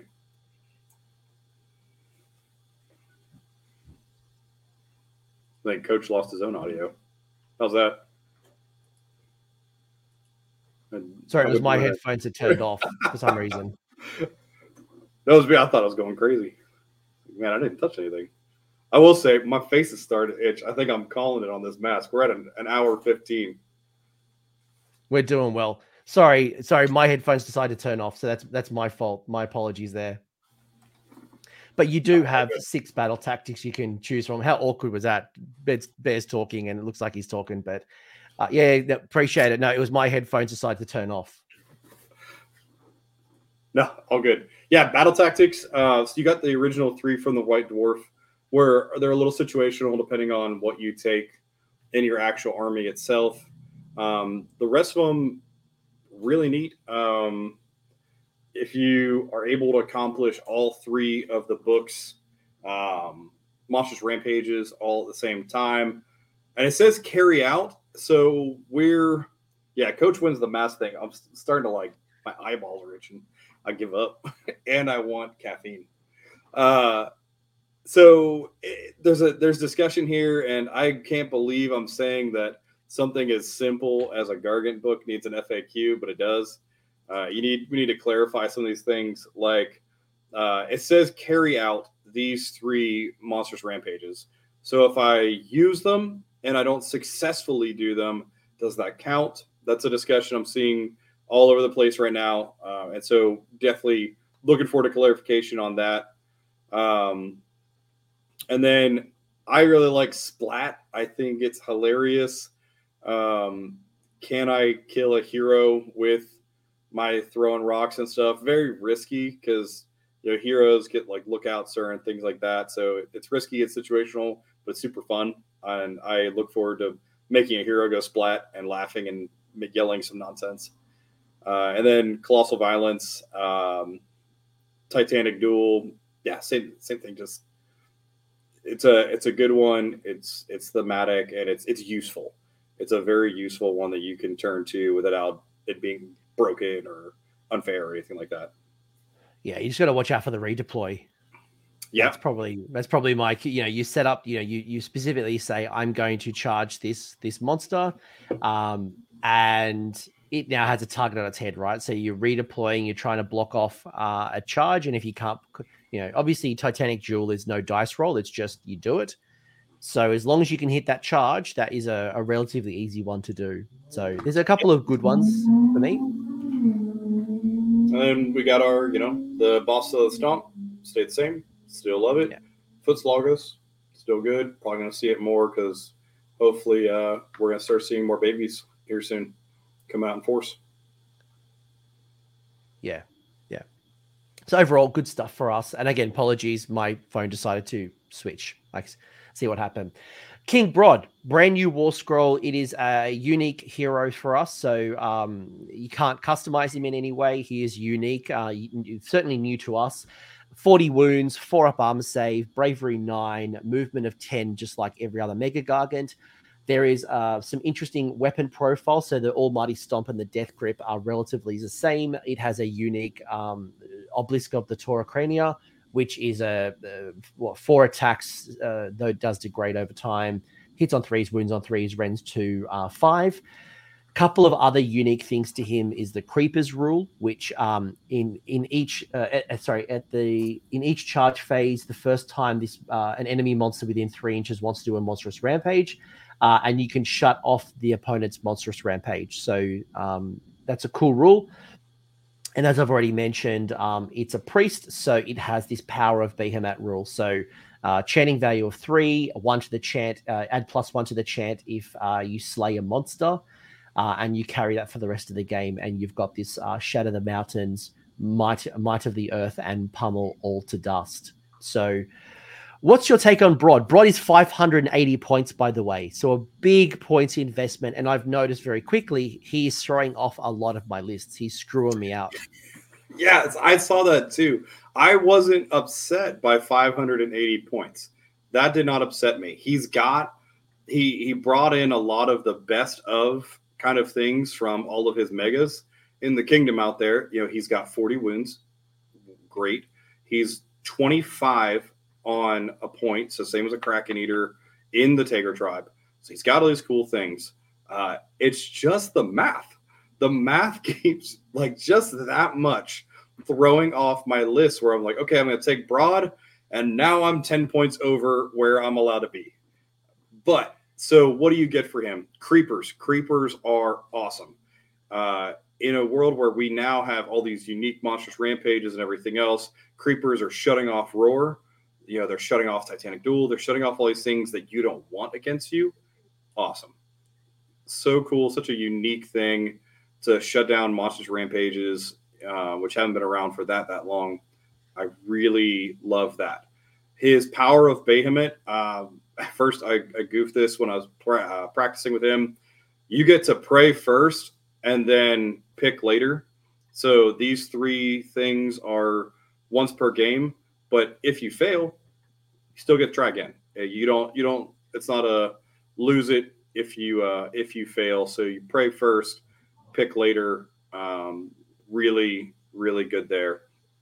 His weapon, I'd like him as King of the Gargants to be just a little more scary in combat. 5 damage is scary. -2 rend isn't as scary. I could go for the King of the Gargants, Behemoth's chosen over here wearing the crown. I could go for a little more oomph in combat, more like Gatebreaker size, but he's got great things to him. You got an extra dispel, which great. If you're taking Arcane Tome and this dude, I think it can be a powerful combo. I would also, the GW out there for flavor, I think he needs to be affected by tribes. If he's not going to get his own tribe, then his tribe should buff him. He's the king. Let him in the front door and let him get some buffs from that. Or at least something. There should be like a little caveat on there that says, like, if you have King Broad, he gets +1 to hit idiots with flags and nothing else from this tribe. Great model, super cool. Most of the tribe stuff affects Man Crushers anyway, so it's not like it's all like Man Crusher this, Man Crusher that. So I would love to see more interaction with Broad with the tribes. But while we're talking about Broad, and I guess given that Broad is 580 points and Kragnos is 720, you'll find that it's almost impossible to run both at the same time unless you just want to have a couple of Man Crushers running around. That's your army. What's your thoughts on Kragnos versus King Broad? So I think it's apples and oranges. I think they're going to accomplish 2 different things. You're not going to shove Broad down somebody's throat like you would Kragnos. Broad's going to be holding down a point, buffing his dudes, healing his dudes. He's going to be doing his thing as the king. And if you get near the king's going to, not go ahead and drop his obelisk on your face. But completely different things. I wouldn't use them together because they don't synergize, even if they're points. I think it'd be funny, if I taking a point from Jeremy V and taking a meme list. If somebody wants to invite me to an invitational to be a chucklehead and do something silly, maybe I'll bring Kragnos, Broad, and some babies. I'll throw a crutch spine in there while I'm at it, and we'll just have fun. Maybe a purple sun, while we're going at it, and we'll just throw everything weird in there. But I don't see a practical way to combine them. You're looking for 2 different types of armies.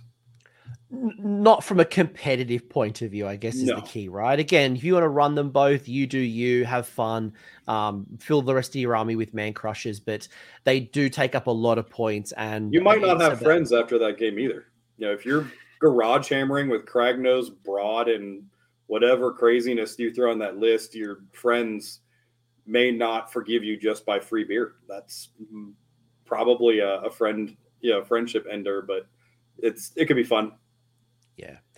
There's a couple of other things as well, probably to call out that's consistent across the other War Scrolls. So Almighty Stomp, Crushing Charge, Death Grip, Longshanks, Sons of Behemoth, and Terror and Timber are all consistent across most, if not all, of the megas. I think Almighty Stomp might be there's one of them that isn't on the War Stomper. The one that I'd love to really talk to you about is probably Terror. Because, we're used to Mega Gargants doing mortals on the charge. We're used to them not being auto-slayed by like the Slayer of Kings or, Hand of Dust. One of the things that when I saw it initially, I screamed to the heavens. I was so excited. Terror used to cause -1 bravery when you were within 6 or something of a Mega Gargant. Now it shuts off Inspiring Presence within 3 inches of the Mega. Now, we talked earlier about the Taker tribe. There was that ability to shut off Inspiring Presence and rally within 6. But every Mega, regardless of what tribe you're on, is shutting off Inspiring Presence within 3. Thoughts? This was the number one thing when I read the book on our pre-release, and this was like the number one thing. I was like, "This is great. This is so good," because I can't begin to explain how many times there's been like one Hobgrot that survives and holds me in combat, or whatever chaff it was, especially like little Slanesh units or whatever. There's that one dude, like, oh, I'm going to inspire him. Now your Gatebreaker's stuck there, swinging his 30-some damage into a one-wound grot. Take that. No, you don't get to inspire him. He gets to run away. But what's funny, Mason Knox from the channel, really amazing player, better than me, super great at like finding the nuances. If you look at the Bone Grinder Gargant, because he's Forge World, he is not in here. His terror still says -1 bravery. So, you take a Bone Grinder, he's not that great. You stick him next to a Mega, you now got -1 bravery, and you don't get your inspiring presence, and it's funny. Yeah, I would not be recommending that, kids, because no, because Forge World models are always have a lag on their War Scroll, so there might be an update to the Bone Grinder coming in the future, right? And who knows if it's still going to be legal? It could get retired in Legend for all we know. But if you've got it, have fun. If not, yeah. But yes, there is that combination if you wanted to do it, or you could find some Sinister Terrain or some other way to debuff Bravery in addition. Overall, really good options. I think you're bringing some utility to the army, but he's not your main damage dealer. That's what King Brood is doing. No, he's the king. He is there just to survey his 3 other buddies that are punching your face in. Yep. You got your Beast Smasher. So your Beast Smasher is the new Mega Gargant. What was your thoughts on the Beast Smasher? And you'll notice there it says Almighty Stomp, Crushing Charge, Death Grip. A lot of the similarities. The two differences are at the top in the Beast Breaking Smash Strike, and I'm making up words. And Behemoth Brawler. Yeah, I guess we didn't talk about either. Almighty Stomp did change, and so did Death Grip. They used to be rerolls of 1. Now Almighty Stomp add 1 to hit. If you're going against something with 3 or less wounds on its characteristic, and then Death Grip, if you're putting that into a monster, you get to, for all the D&D nerds, you get to roll damage with advantage for tossing nerd stuff out there, which is really cool. So they did change that up a bit, and that's on across all the megas. This guy is cool. I mean, no way around it. He can roll in, and you combine Broad, getting that little extra rend in there on the club, and then land your all-out attack, Titanic Duel, whatever, land a 2-up on his 1 Beast Smasher thing for 5d6 damage. That's scary. It's fun. It's so fun to just take that risk. You got to take that gamble. High risk, high reward. And I think he's really cool. He's got a place in armies. I'm painting mine up. I'm excited for him. Excited to use him on the channel, and I'm even excited to maybe take him to some events here soon. Try him out. Why not? What gets me excited about the Beast Smasher, and like I'm reserved as well. Like I think the question is, do I take a Man Crusher Mob or a Gatebreaker or a Beast Smasher, because they're my 3 damage dealers around the same points. Yeah. When I look at Behemoth Brawler, being able to issue 2 monstrous rampages instead of 1, I think that could be quite powerful. That could be a Roar and a Titanic Duel. That could be a Roar, and it could be one of the ones that we have, a Colossal Slam or something like that. There's a lot of good options there to take down that real big beastie, which is what I really enjoy. But I want your opinion on the Beast Breaking Strike, where basically you sacrifice your club attacks, you turn it into 1. And if you can land those attacks, it's going to do 5d6 damage. Yeah, I love that. I love the risk.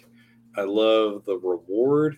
And there's so many things out there too that if just going ahead and going, you've got so many things you can use against a monster now with your monstrous rampage and stuff. So I can make him strike last, and I can put some other attacks into him from some other places. If I'm facing something like Archeon, whatever, see how low I can get him. And if that 5d6 is going to make a difference, like, I get to go first and the strike last in my turn. So Archeon's going last. I'm like, okay, let's see if we can put him down, 5d6 damage. Let's see what it does. And I love it. I think it's just so cool. And as the meta shifts and changes, because, you get to hold this book for a while, I think it can do just some really, really cool things. Yeah, I think if you think about the combination of Behemoth Brawler and the Beast Strike, look, it's a bit of like going to the casino. It's gonna either whiff and do nothing. I did the maths, and the Man Crusher version of this on 4d6, the average is 14 damage if you land the strike. Now, if you combine Behemoth Brawler and you do, let's say, Roar and Titanic Jewel, so you negate, so you get +1 to hit, and you shut off all that defense, that Ren 3, as long as you're not going into somebody who has gone, Finest Hour, you can avoid a lot of that safe stacking, obviously Mystic Shield as well. That Ren 3 could possibly go through and does 17 damage on average on 5d6, 17, 18 would be the average. I would love to combine this with Broad. So if you've got the Beast Smasher, he's got 2 monstrous rampages. So he can suplex and Titanic Duel to offset it. Yeah. Broad's crawlers get to shut down any monstrous rampages coming back at you. And then Broad can just go in there and roar him. So you take a D3 damage, getting suplexed into a new combat. You've got a Beast Smasher that is not roared, so he can all-out attack, putting him on 2s and 2s. You're roared. I mean, there's really great things you can do there. The ability to shut off a monstrous rampage while getting 2 on a mega that you can just sit nearby Broad can be really, really awesome if you're facing a strong, like, army-centric or monster-centric army list. Yeah, I agree. It's and anyone who's heard us to talk about Suns in the past, I rarely, if ever, run 1 mega at the same time. It's always power pairs when possible, because 1 doesn't do enough damage. It's not consistent enough. It really needs 2 or at least 1 mega and some support from Man Crushers. Yeah, the only time is if it's a sacrifice. If I need to just get your castle stuck in your territory, or if I need to hold an objective against Skaven cannons or the high shooting, whatever, I'll stick 1 dude in range. I'll stick 1 dude as a threat out there and reserve the rest of my army back out of your range. So I just keep feeding. That's the only time. Everything else, you have a melee army, I'm doubling up. I'm redeploying everything else to line up my 2 guys to have a buddy fight. And Suplex makes that even better now. Yeah, and then this is where the internal synergy starts kicking in. When you kick in Broad, you kick in the different types of monstrous rampages, you kick in some of the other things that we've gotten. The army becomes way more ways to play the army, rather than just run forward, do damage, or run away and sit on objectives. There's a lot more interplay through the game, and it'll be way more interactive. Without getting into too much of the weeds, because a lot of the other ones didn't change too much. There were some minor changes here and there on some of the language, or, there was a Ren drop here and there. Anything you'd want to call out on the new version of the Kraken Eater? I don't think on his actual War Scroll. I think this right here, what's big for him is his artifacts and his tribe. That's my real takeaways on this guy. He did go up in damage, so still -2 Rend, 4 damage. No complaints there. That's still nothing to ignore. That can definitely put a hurt in. But otherwise, yeah, I think he's a good at his points. Pretty decent damage. I think the Taker tribe has some good things to back him. Doubling up on artifacts, you can really make him a threat. So. He did go up in damage, but he did go down in attacks. So I think the War Club used to be 8 attacks. For me, I'm taking the Kraken Eater as my utility, right? I love him with his shooting attack as well as his damage. I love him being a bearer of Arcane Tome and being able to do things in the backfield, because I don't necessarily want him as my first line of attack. He's usually my second wave or a support. But he hasn't changed too much. So like he is what he is. He's always done, and his points didn't change. So that's reflective of the War Scroll not moving. Yeah, Flame Tongue weapon on taking that to a damage 5, and then giving him what used to be the Kraken Scandals, the Callous Feet. Giving him the Callous Feet for a better stomp. He's definitely no slouch. Yeah, and called that in the chat here, AT saying, things like the Universal, things like the Vial of the Manticore getting +1 to wound on a chosen weapon is it is a great choice for Endless. And this is where things like Bosses of the Stomp getting extra artifacts into your army, you've got great Universals in the Vial of the Manticore and Arcane Tome, and you've also got some really good ones in your Universal and Tribe option. So that you're spot for choice. You are spot for choice. Artifacts, command traits, and triumph are huge in this type of army where you're taking just a few huge models. Those artifacts just go so much further than that 5-7 wound hero, or some guy, even your 10 wound guys, your bigger heroes and stuff. When you got 35 wound guy with this much damage and everything else, artifacts, triumph, anything you can do for those little buffs goes a massive way. It's something that it's very counterintuitive for most Age of Sigmar players. Is you got 2,000 points and we want to spend as many of those points as possible.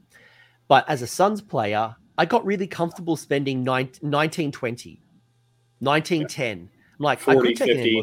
50 is kind of my cap. No, I'm running lists at 1920. So I'm like, do I take an endless spell? Do I take an endless spell?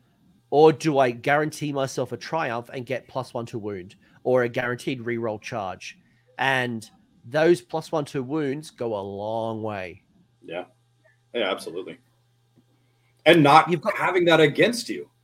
That's huge too, is not giving, a Killian King or something like that +1 to wound against you in a game where you're all about survival more than killing. Not giving someone else +1 to wound, or we now have this terror. You can just auto pass a bravery check without popping Inspiring Presence, so you're shutting that off.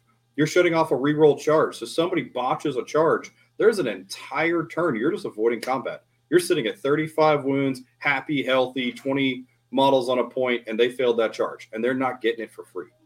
So shutting off other armies' triumph when you are protecting your very few models and your footprint on the field, huge.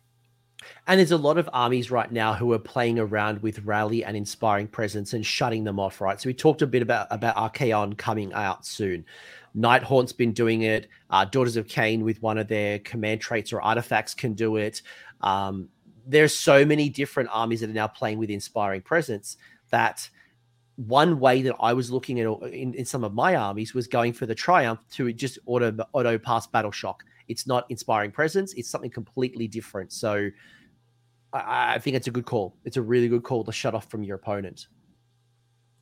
Yeah, absolutely. Really, really great. Anything you'd call out with the War Stomper? The War Stomper didn't have too big of a change. The War Stomper is the War Stomper. It still benefits the most in a Horde meta. Its hurled body changed slightly, but it's mostly is what it is. Yeah, I think the highlight of the Stomper is that he didn't change. Where everybody else lost attacks and stuff, the War Stomper stayed the same. He wasn't really lifting in his weight class as much last time. Now, he without changing because everybody else changed, I think he's very viable. We already said Stomper Tribe is really one to watch out for. And so I think we'll start seeing more of this guy showing up on the field. Yeah, absolutely. I think, and for the price point, his price went down a little bit. It's becoming now, do I take a mob versus do I take a War Stomper? So it's now a very viable question. The last of the megas is your Gatebreaker. So the Gatebreaker did lose some attacks, like a couple of things did drop a little. Mm-hmm. Went up in damage, went down in number of attacks. The loss of Louder Than Words was rough, because you now go down to 6 attacks and you can't boost that on your general. So that does hurt this guy a bit, especially with a 4-up to hit. The best you can do with Idiots with Flags or any other buffing resource that you have is a 3-up. So that taking that down to 6, it's painful. It's more swingy. It's more likely to whiff. The 4 damage is great. And I will truly miss that command trait to take that up another 2 just to make more of a sure thing of him killing a unit. But some of the things that are cool here, his pulverizing strike did change, or we've now got this thing where you roll into Archaon and Archaon's buffed up like a 2-up save, ignoring all of your Rend for days. Like, okay, on a 4-up, I do mortal wounds to you. It gives you an out. You go into Night Haunt and they don't care about your Rend. It's like, okay, I'm not even going to bother. On a 4-up, you take mortals. So it gives you an out. It's kind of fun. It's kind of goofy, but it has play. It has something to use. It has situations, going into a Kragnos, going into whatever is on their finest hour with a Mystic Shield, with I ignore all your Rend, like whatever. We've all had those moments in games where you're like, I can't get anything through on this thing. Well, now you can. Now you can just on a 4-up, hoping for some Vegas dice, get some mortals in there. So really cool. It's an interesting ability of it certainly has value, but when do you use the ability? And I think the 2 trigger moments for me would be, one, when I'm on 23 to 29 plus wounds suffered. So when my flail attacks have degraded to 4 or even 3, and I'm like, I'm not very confident that I'm going to get through attacks through, I might trade that off. I might go, yep, I'm just going to go for a 4-up and do 46. So 46 turns into 14 mortal wounds statistically, right? Obviously, you can spike up and down. The other part as well is, as you mentioned, someone who's been safe stacked to the 9, all Mystic Shield, finest hour, all that defense. You got to pull down this big bad, and it's a synergy piece or it's your grand strategy. And like, you know what, I'm going to go for it. Yeah. If you're not confident that your rend and your damage and your dice are going to help you, then that's another way. But it probably when I'm unwounded, I'm probably not going to use it, not for a while. Yeah, and then the other thing too, Smashdown. This is interesting. This has brought up some chatter as well. And again, this goes back to, this is like a one FAQ explaining what they mean by carry out is going to really help with a couple things in this book. So if you carry out Smash the Rubble, and there's debate on, does carry out mean success or just I spend my monstrous rampage to do this thing. Anything within 3 inches, 3 inches of the terrain feature on a 2-up takes D3 mortals. So that's new. That's new, cool, and something to add a little extra damage. Like I said, there's a lot of cool things in this book where you can just like, Oprah Winfrey over here. You take damage, and you take damage, and now you get a bravery check. So just another thing to start adding up. Like, okay, here's a little extra damage. That's all just synergizing and coming in to force those bravery checks. Great for things like Seraphon or Sylvaneth, who are using faction terrain and garrisoning or being within the terrain cover. It's quite a popular piece. So yeah, it's good abilities. And then the Man Crusher is probably, again, a lot of commonality with the old Man Crusher, but some of the things that I want to call out is the mob. The mob never used to have a unit champion, which meant that it needed to be babysat the whole time. Now it has a unit champion, a Bull Stomper, which is going to be great. So it's going to be a little bit more independent than it used to be. It has a boost in the Monstrous Rampage. So when you use the Stomp Monstrous Rampage, you're going to do some extra mortal wounds as well. And that's under Who's Under Me Heals now. Otherwise, they're relatively the same. It hasn't really changed a lot. Probably the only thing I would have loved to have seen is like 2-inch or 3-inch coherency. But otherwise, it's relatively consistent. I was like, please give me 2-inch coherency. Yeah, it's moving these stupid things that are like really long stretched. They're just so annoying. Yeah, once this was released to the public, I didn't even think of that. It was kind of just a brain dump assumption that they would have like some unique coherency. I didn't even look at it. And then once this released to the public, there was a bunch of us chatting it up, and we're like, hey, what's the coherency on babies? And we're looking at it, like, oh, it's normal. That's silly. But this also removes their liability. Like you were saying, you had to babysit them. Like, how devastating if you fail a battle shock at a 12 wound, 170 point in the old points guy. Just, he's throwing up deuces. He's out. He's like, all right, I'm done. You guys can fight this on your own. Well, not even that, like having to re-roll a charge, all out attack, all out defense. It was all babysitting, right? By the way, the other cool change that's happened that I love, because I used to do this all the time, is Keep Up, where you can run and charge if you're within 15 inches of a mega.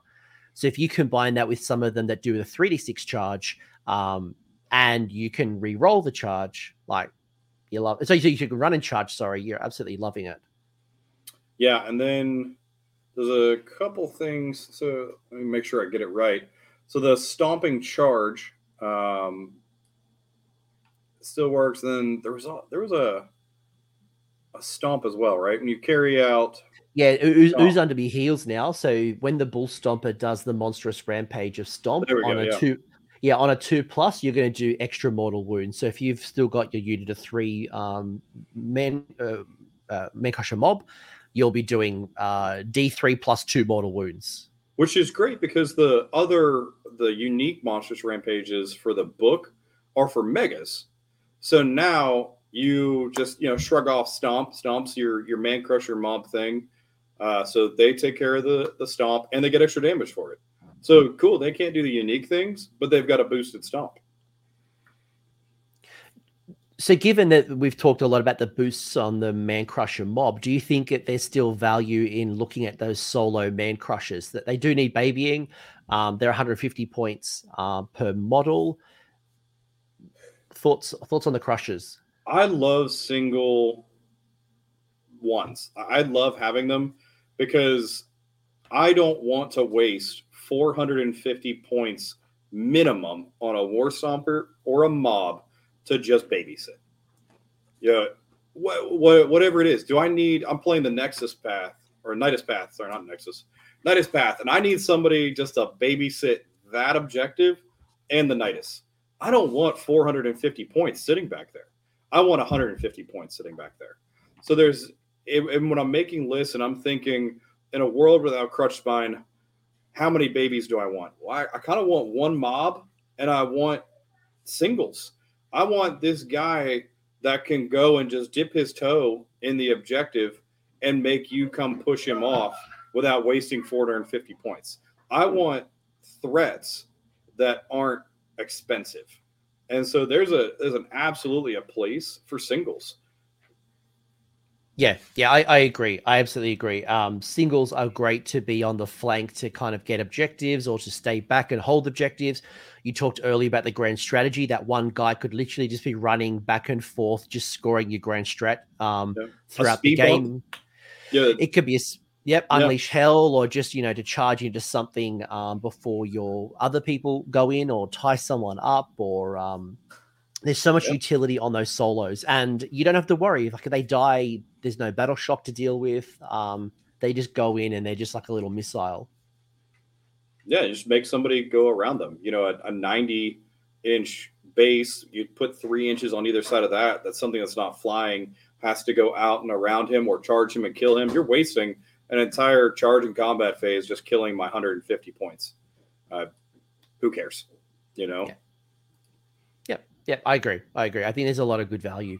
And I know, like, one of the things that I've been having in my Discord is, we've been talking a lot about just like what's changed, how much damage has actually changed in the army. And I thought I'd do a bit of a comparison, and you can see on the charts here, what does the old War Scroll look like versus the new War Scroll? And in most instances, I've also gone, well, what does it look like with something like All Out Attack? And you can start to see that, the damage is comparable. In most cases, the old War Scroll was slightly better, but you're not seeing a huge, big difference in the drop in damage profile. Obviously, in the first one, the Man Crusher Mob, I didn't compare All Out Attack on old versus new, but it's a minor reduction. But when I look at this, I don't freak out and go, oh my gosh, I've lost so much power. I think about the utility I've also gained. The bull stomp we talked about, the monstrous rampages we gained, the terror that we've gained. There's a whole bunch of extra things that we've gained, which means that we've dropped a little bit less in power, but we've gained a whole bunch more in utility. So what you're looking on screen here is a comparison on the damage output based on the armor saves on the full profile, excluding things like charges and some of the special abilities. This is just War Scroll attack and hit wound stuff. The War Stomper, the Gatebreaker, and then for anyone who's curious about the expected damage output, I've done something with the Gatebreaker versus the Beast Smasher to see who is expected to do more damage depending on what you're after. And you can see the Gatebreaker just on profile without ability will consistently do more damage across all the armor saves. Now, against a monster, that changes. Loadouts and pluses to hit and triumphs will change the numbers, but this should give you at least a starting point. Is there anything you want to add to that, Bear? No, I think it's laid out perfectly, and it kind of shows you what you can expect. And we've been just almost beating a dead horse on. Sure, you lost a little bit of that like solo smashing, but you have gained so much play and synergy and unique things to use. And go have fun. Yeah. So that's just to kind of give you, especially like if you're starting this army for the first time, it can be quite expensive. So where do you load out and what you want to load out? This will give you a good idea. But I think for me, like when I look at the Man Crusher mob, it certainly has surprised me. Like if I look at some of the damage that it can do, with some of the damage reductions in the Gatebreaker, the mob and the price point at the mob starts to become a little bit more attractive. But it doesn't have terror, so yeah. You do what you want to do with these numbers. We could do a whole show purely on numbers. Yep. So let's do some quick discussions on lists, because we'll be here forever if we talk about all the detail in the list. So you and I both wrote a couple of lists. You took 2, I took 2 tribes. You started off with the Taker tribe. So this is an example of one of the lists that you would run. Or what's your thinking here with how your Taker tribe comes to play? Yeah, this one was just get as much like artifacts out there, ways to get a little extra buff, little nudge. And this is kind of in a world where Kronspine can eat a baby and level up. Do I want 4 megas? And I started with the Taker tribe. Like I said, I like Taker. I'm not feeling Smash right now in the current meta, but I still like all the tribes. And this was just, this very acquisitive gets me the extra callous feet, so I'm getting some extra chaff and infantry and stuff away from my feet, and the Wallop and Tentacle is allowing me to get in there and pick out and isolate heroes so that I can make them strike last. Broad's buffing them and he's got the heals, got the prayers, got all that stuff going out. The Shield of Protection is giving me, we're getting rid of that Rend and the Amberbone Totem, so I at least have one guy that's kind of up on his toes, running all across the field. Anytime I need to shift from one side of the field to the other, I've got one guy that can run those errands for me. So, yeah, it's cool. And, if somebody was like, I want to reduce my drops and they don't care too much about the artifacts, you could always do Boss of the Stomp Unified, and this would be a 2-drop list. So there's a lot of flexibility. And look, we're not here to say this is the list to run. So don't, this is just an example. You could always swap out your War Stomper to babies. A mob is worth 450 as well. So you could easily interchange that if you need more bodies or if you don't own War Stompers. You can one a lot of wounds too. No, you can't. Why wouldn't you? Oh yeah, of course. Boss of the Stomp. Yeah, of course. Yeah, absolutely. Well, King Broad counts. And what we didn't say either. Look at the end of the book. King Broad is Battle Line, which is great. The reason I said it is because I'm so used to Boss of the Stomp being 2 megas. I Yeah. forgot you could do. I Yeah. forgot you could do 4. It's just like it's automatic. It's just double Yeah. Boss of the Stomp because the extra artifact. But yes, you could absolutely go 1 drop. Yes, I just completely forgot about. I've never seen anyone go. Just getting extra Full 1 drop. artifacts, especially 2 extra artifacts, is so good. Yeah. It's so good on your megas. You need something, whether it is Arcane Tome, whether it is something from the sub faction. Yeah. Mana Core You know, Poison. Yeah, pick your choice. There's so many good options. And I tossed 2 that caught my attention, and we've touched on. There's a lot that we really like. So pick your flavor and toss them in here. hell, you could drop one of the War Stompers and add Crutch Spine. You could you Good. you got enough Yeah. you got enough points there, and you guarantee yourself a triumph as well. So, next up, was this yours or was this mine? Beast the Smasher Tribe. I think this is yours. This might be mine. Yeah, so I went with this one. So Beast Smasher, Monstrally Tough, and Mantle of Tusks and Horns, giving that extra bravery. This might be a combo of ours. This is like a combo of stuff that we both said we like. Because I also like this one without the mantle, but instead with the Club of the First Oak, making. Oh, this is the Beast Smasher. Never mind. Yeah. So Monstrally Tough, getting a little extra on him. Scavenger Wake on the Gatebreaker. Gatebreaker is your damage dealer, and so this is, like I said, just another way to clear things that are trying to lock you in combat. You get that one time, like if a 20 pack of zombies or something comes up on you, you get to be able just to clear it away from your feet, get back out of combat, and get into something that you actually care about taking off the board. And then we've got a Man Crusher Mob. This is the way to pair up with the Beast Smasher. So you've got 3 dudes, 3 attacks going in for 46 damage each if you're going up against a monster, which can be really devastating taking out somebody's monster like that, especially if they got like a high point one. Your babies are coming in and taking it out. And then I like to break it down into 3 Man Crushers solo. This way, same thing, like paying that tax. They're your errand boys. They're capping objectives. They're stealing objectives. They're babysitting things. They're screening, they're speed bumping, they're absorbing Unleash Hell.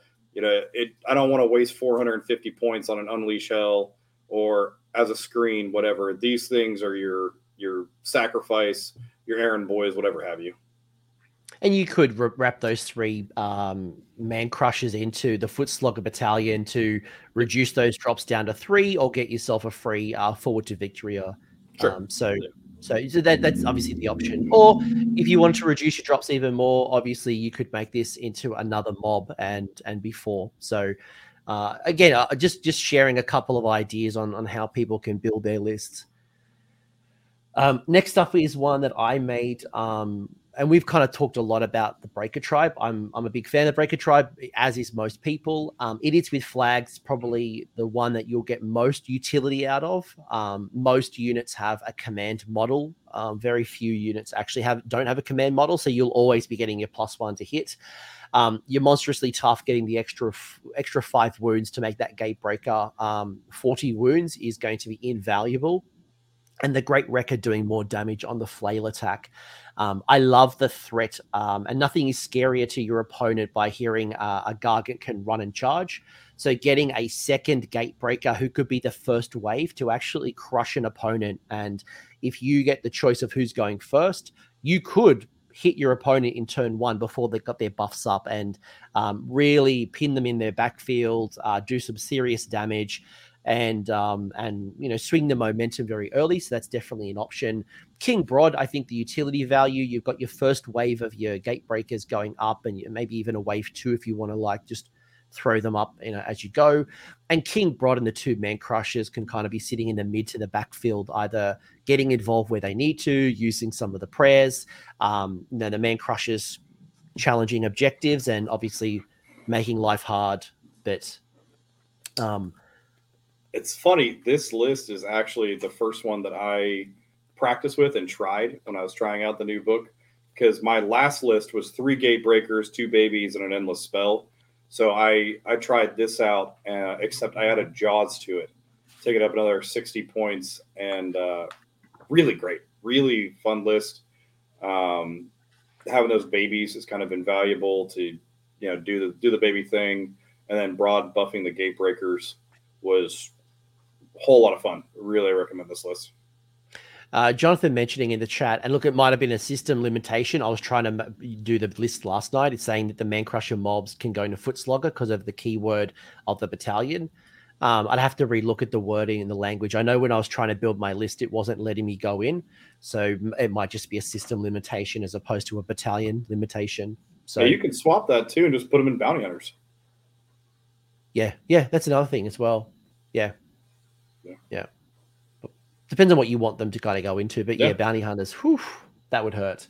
And then finally, the other list I had made was the Stomper Tribe, which was very interesting because I don't really traditionally like Stomper Tribe, yet here I am very excited to run 2 War Stompers, a bunch of mob, and a solo. Now, again, you could run, you could break this up into having lots of small babies as opposed to the mobs. But really what I'm trying to do is have an offensive power, which is that War Stomper with the Arcane Tome flaming weapon, being able to cast Mystic Shield and things like that. But also having the Mantle of the Destroyer, giving those Man Crushers a bravery of 10 while they're within 12 inches. So really reducing the threat of like Inspiring Presence and shutting off idiots running and stuff like that. Being able to heal up the other War Stomper pretty easily with bravery of 10. But also really maximizing the command ability. So being Stomper Tribe, I can issue the command multiple times with only spending 1 CP. And I can really maximize that value through the Man Crushers because I'm getting 3 models as opposed to 1. So, and plus obviously the things like the Stomp and that. Yeah, mathematically, this works out so well because you get that 1 single baby to pay your tax. And then now you've got the mobs that we're showing are really good damage dealers. You've got your general that we talked earlier, either toss out the 10 bravery or go for the Club of the First Oak. So make him even beefier, harder to take down as he's buffing all those Man Crushers because he's key too to where he can toss out an all-out attack, all defense, whatever you want to 7 models in this list. So keeping him nice and beefy and alive is just really great. So yeah, this is another just really, really great list that I think we'll see here soon. Yeah, and the War Stomper with the Arcane Tome flaming weapon is you'll notice that the damage of a War Stomper is not close to the Gatebreaker. But the problem with the Gatebreaker is the Gatebreaker gets no synergies in the Stomper Tribe. So giving it flaming weapon does bridge the gap between the damage output and like you'll find value in the War Stomper with that flaming weapon. And if we ever go into a horde meta or we go with like multiple like GVs, he just does so much more damage. And that War Stomper too, think about a 3-pack mob with a Mystic Shield and then all a defense. So now a 4-up with 12 wounds per guy. So you got 36 wounds. They're 30 models on an objective. They don't bracket. On a 4-up, all a defense them, ignoring 1 rend. That's hard to move. That's really hard to move. And then, you've got, they're put them at a bravery 10 and everything else. Like really hard to get them off a point.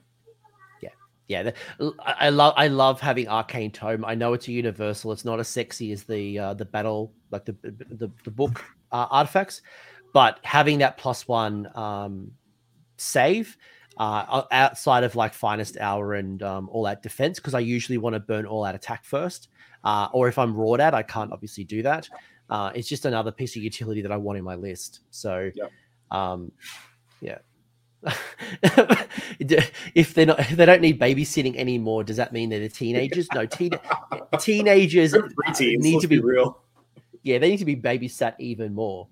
So that's just a couple of ideas that we've kind of come up with, but by no means is it the only way of running Suns. I think you do you if you want to run whatever you want to run. I think there's a lot of versatility and excitement within the book. I'm genuinely excited from a list building point of view. In the past, I kind of was tunnel vision. I'm like, these are the models I want to run, the end. Now there's so much opportunity. And to kind of close things off, and I shared at the top of the show that I have something that I'm going to start doing, and feel free to join me if you want to join me. And that is the Sons of Behemat WrestleMania bingo card, where I want to start colossal slamming some of the biggest points value and the biggest damage monsters out there in the mortal realms. So this is my bingo card. I'm going to start, if we play and you have one of these models, I am going to colossal slam you and take you to Suplex City. There's a couple of I had to miss, but like obviously the box can only be so big. But if I can start Be'lakor and like Morathi and Be'lakor and Vermin Lord and Krondus and like that's just yeah. I kind of want to go for a diagonal like Teclis, Glotkin, Alariel, right? Those three right there. Oh yeah, perfect. Like there's no better way to make people angry than just a suplex Alariel. I want to suplex Scarbrand. I want to suplex. Yeah. I think my holy grail would be suplex Teclis. If I can suplex Teclis, that's just like cream. I think so. Jack and I were talking about this too, where we want to see it where like you suplex a Gargant and then that Gargant suplexes the other one, and we're just like going all the way across the table, suplexing each other. You know, now we're not even on the objective. We're just sitting on like the board edge like idiots, but this is like some Connie's. This is great too, because this is like the Purple Sun, or for me, the Wargog. I took a Bone Splitters list to a GT, and I was just keeping track of everything the Wargogged. You know, it is laser beamed him. So this is one too, is like now I've got it like a, you know, just start tacking off like what models out there in the world that I've suplexed. I just keep track. Like, oh, I need to play you because I haven't suplexed a Keeper of Secrets yet. So we got a grudge match, you know? I'll post this in Discord, so if people want to actually print this out or whatever, feel free. I'll post it on Discord. Couple of quick questions finally. Triple Herbals asking, should be Triple H, by the way, wrestling. Does this affect non-Gargant SOB lists? So no. In fact, the Beast Smasher, you've gained a new Mega Gargant, so there are mercenary versions if you want to bring them in. No real change. Yes, there were some War Scroll changes, but the way you do it all is the same. Yeah. Same thing. You just can't take Broad. Broad is a War Master for Gargants only. Everybody else, you can still do their thing, be mercenaries. I love it. Bushy Baby's already said he's suplexed Kronspine and Morathi already. So I want to see who suplexes what, and I want to see photos of suplexes. Any final closing comments that you'd make about this book? Again, there are some things we've lost. I get it. But I'm genuinely excited about the book. Do I think they're going to be overpowered and oppressive and going 5-0 and, you shut off your opponent? No. It's going to take you some time to play around with it. It's going to take some practice. There are some good things in here. You've lost some things. So I would say to people, take a fresh look at the book. Don't grab your old list and try to put it into the new book. Look at it with fresh eyes and try to look at the best combinations for you. Yeah, I think we've said it a few times. Enjoy the synergy, enjoy the fun, enjoy all of the new artifacts and monstrous rampages and battle tactics. It's fun. It's unique. I think it's still got great power to it. It's different. I'm not going to go erase a unit with one Gatebreaker, but maybe two. And so it's changing your play style a little bit, but it's going to be a lot of fun. And those guys up there, guys like, Timber down in SoCal and other Gargant players that are just having a blast playing these things. I think it's going to be even more fun, more excitement, more goofiness. And it's just going to be so great when a Gatebreaker rolls in and does 46 mortals, or that one guy that brought a Beast Smasher to a GT who turns and him and his babies take down an Archeon with their beast smashing clubs. And it's going to be a lot of fun and still competitive. We've talked about a lot of ways you can keep competitive with this, a lot of different builds, a lot of different things we want to try, we want to experiment, and they're all viable, they're all fun, and it's going to do really well, I think. Yeah, while we've highlighted a lot of the fun, I also need to highlight they are competitive. Yes. They're not going to be at the bottom with Cruel Boys and Gits. They are going to be your average 3-2 army, and a good player who practices, who reads the mission well, who understands their opponent is going to be able to go 4-1 and 5-0. I have no doubt in my mind that 5-0s can happen with this book. It's just that the average person picking it up is not going to burr themselves up the table and go 5-0. It's going to take practice, and that's where we want Battle Tomes to be. Everyone. Yeah, it's crazy to say it out loud, but you're going to need to practice with this book. You're going to need to work on your resource management and your actual movement and placement and everything else. And foresight is going to be key. There's going to be a lot of, actual tactical, futuristic thinking in the way you play and lining yourself up for the next turn and not sticking your neck out there. That's going to exist. You can't just run and smash. You can't just stand and hold. You're going to have to start combining a lot of these different things. And even the people that have been out there creating lists with 5 megas that are all so mathematically different in their points and their actual damage value and how they synergize in and out of a tribe and the babies and singles and bombs and all this stuff. There's enough stuff in such a small book that mathematically it's going to take some trial and error. But they are competitive. They're definitely got a play for 4-1, and they've got a place to swing for 5-0. But you're not gonna 3D print 4 models, show up and go 5-0.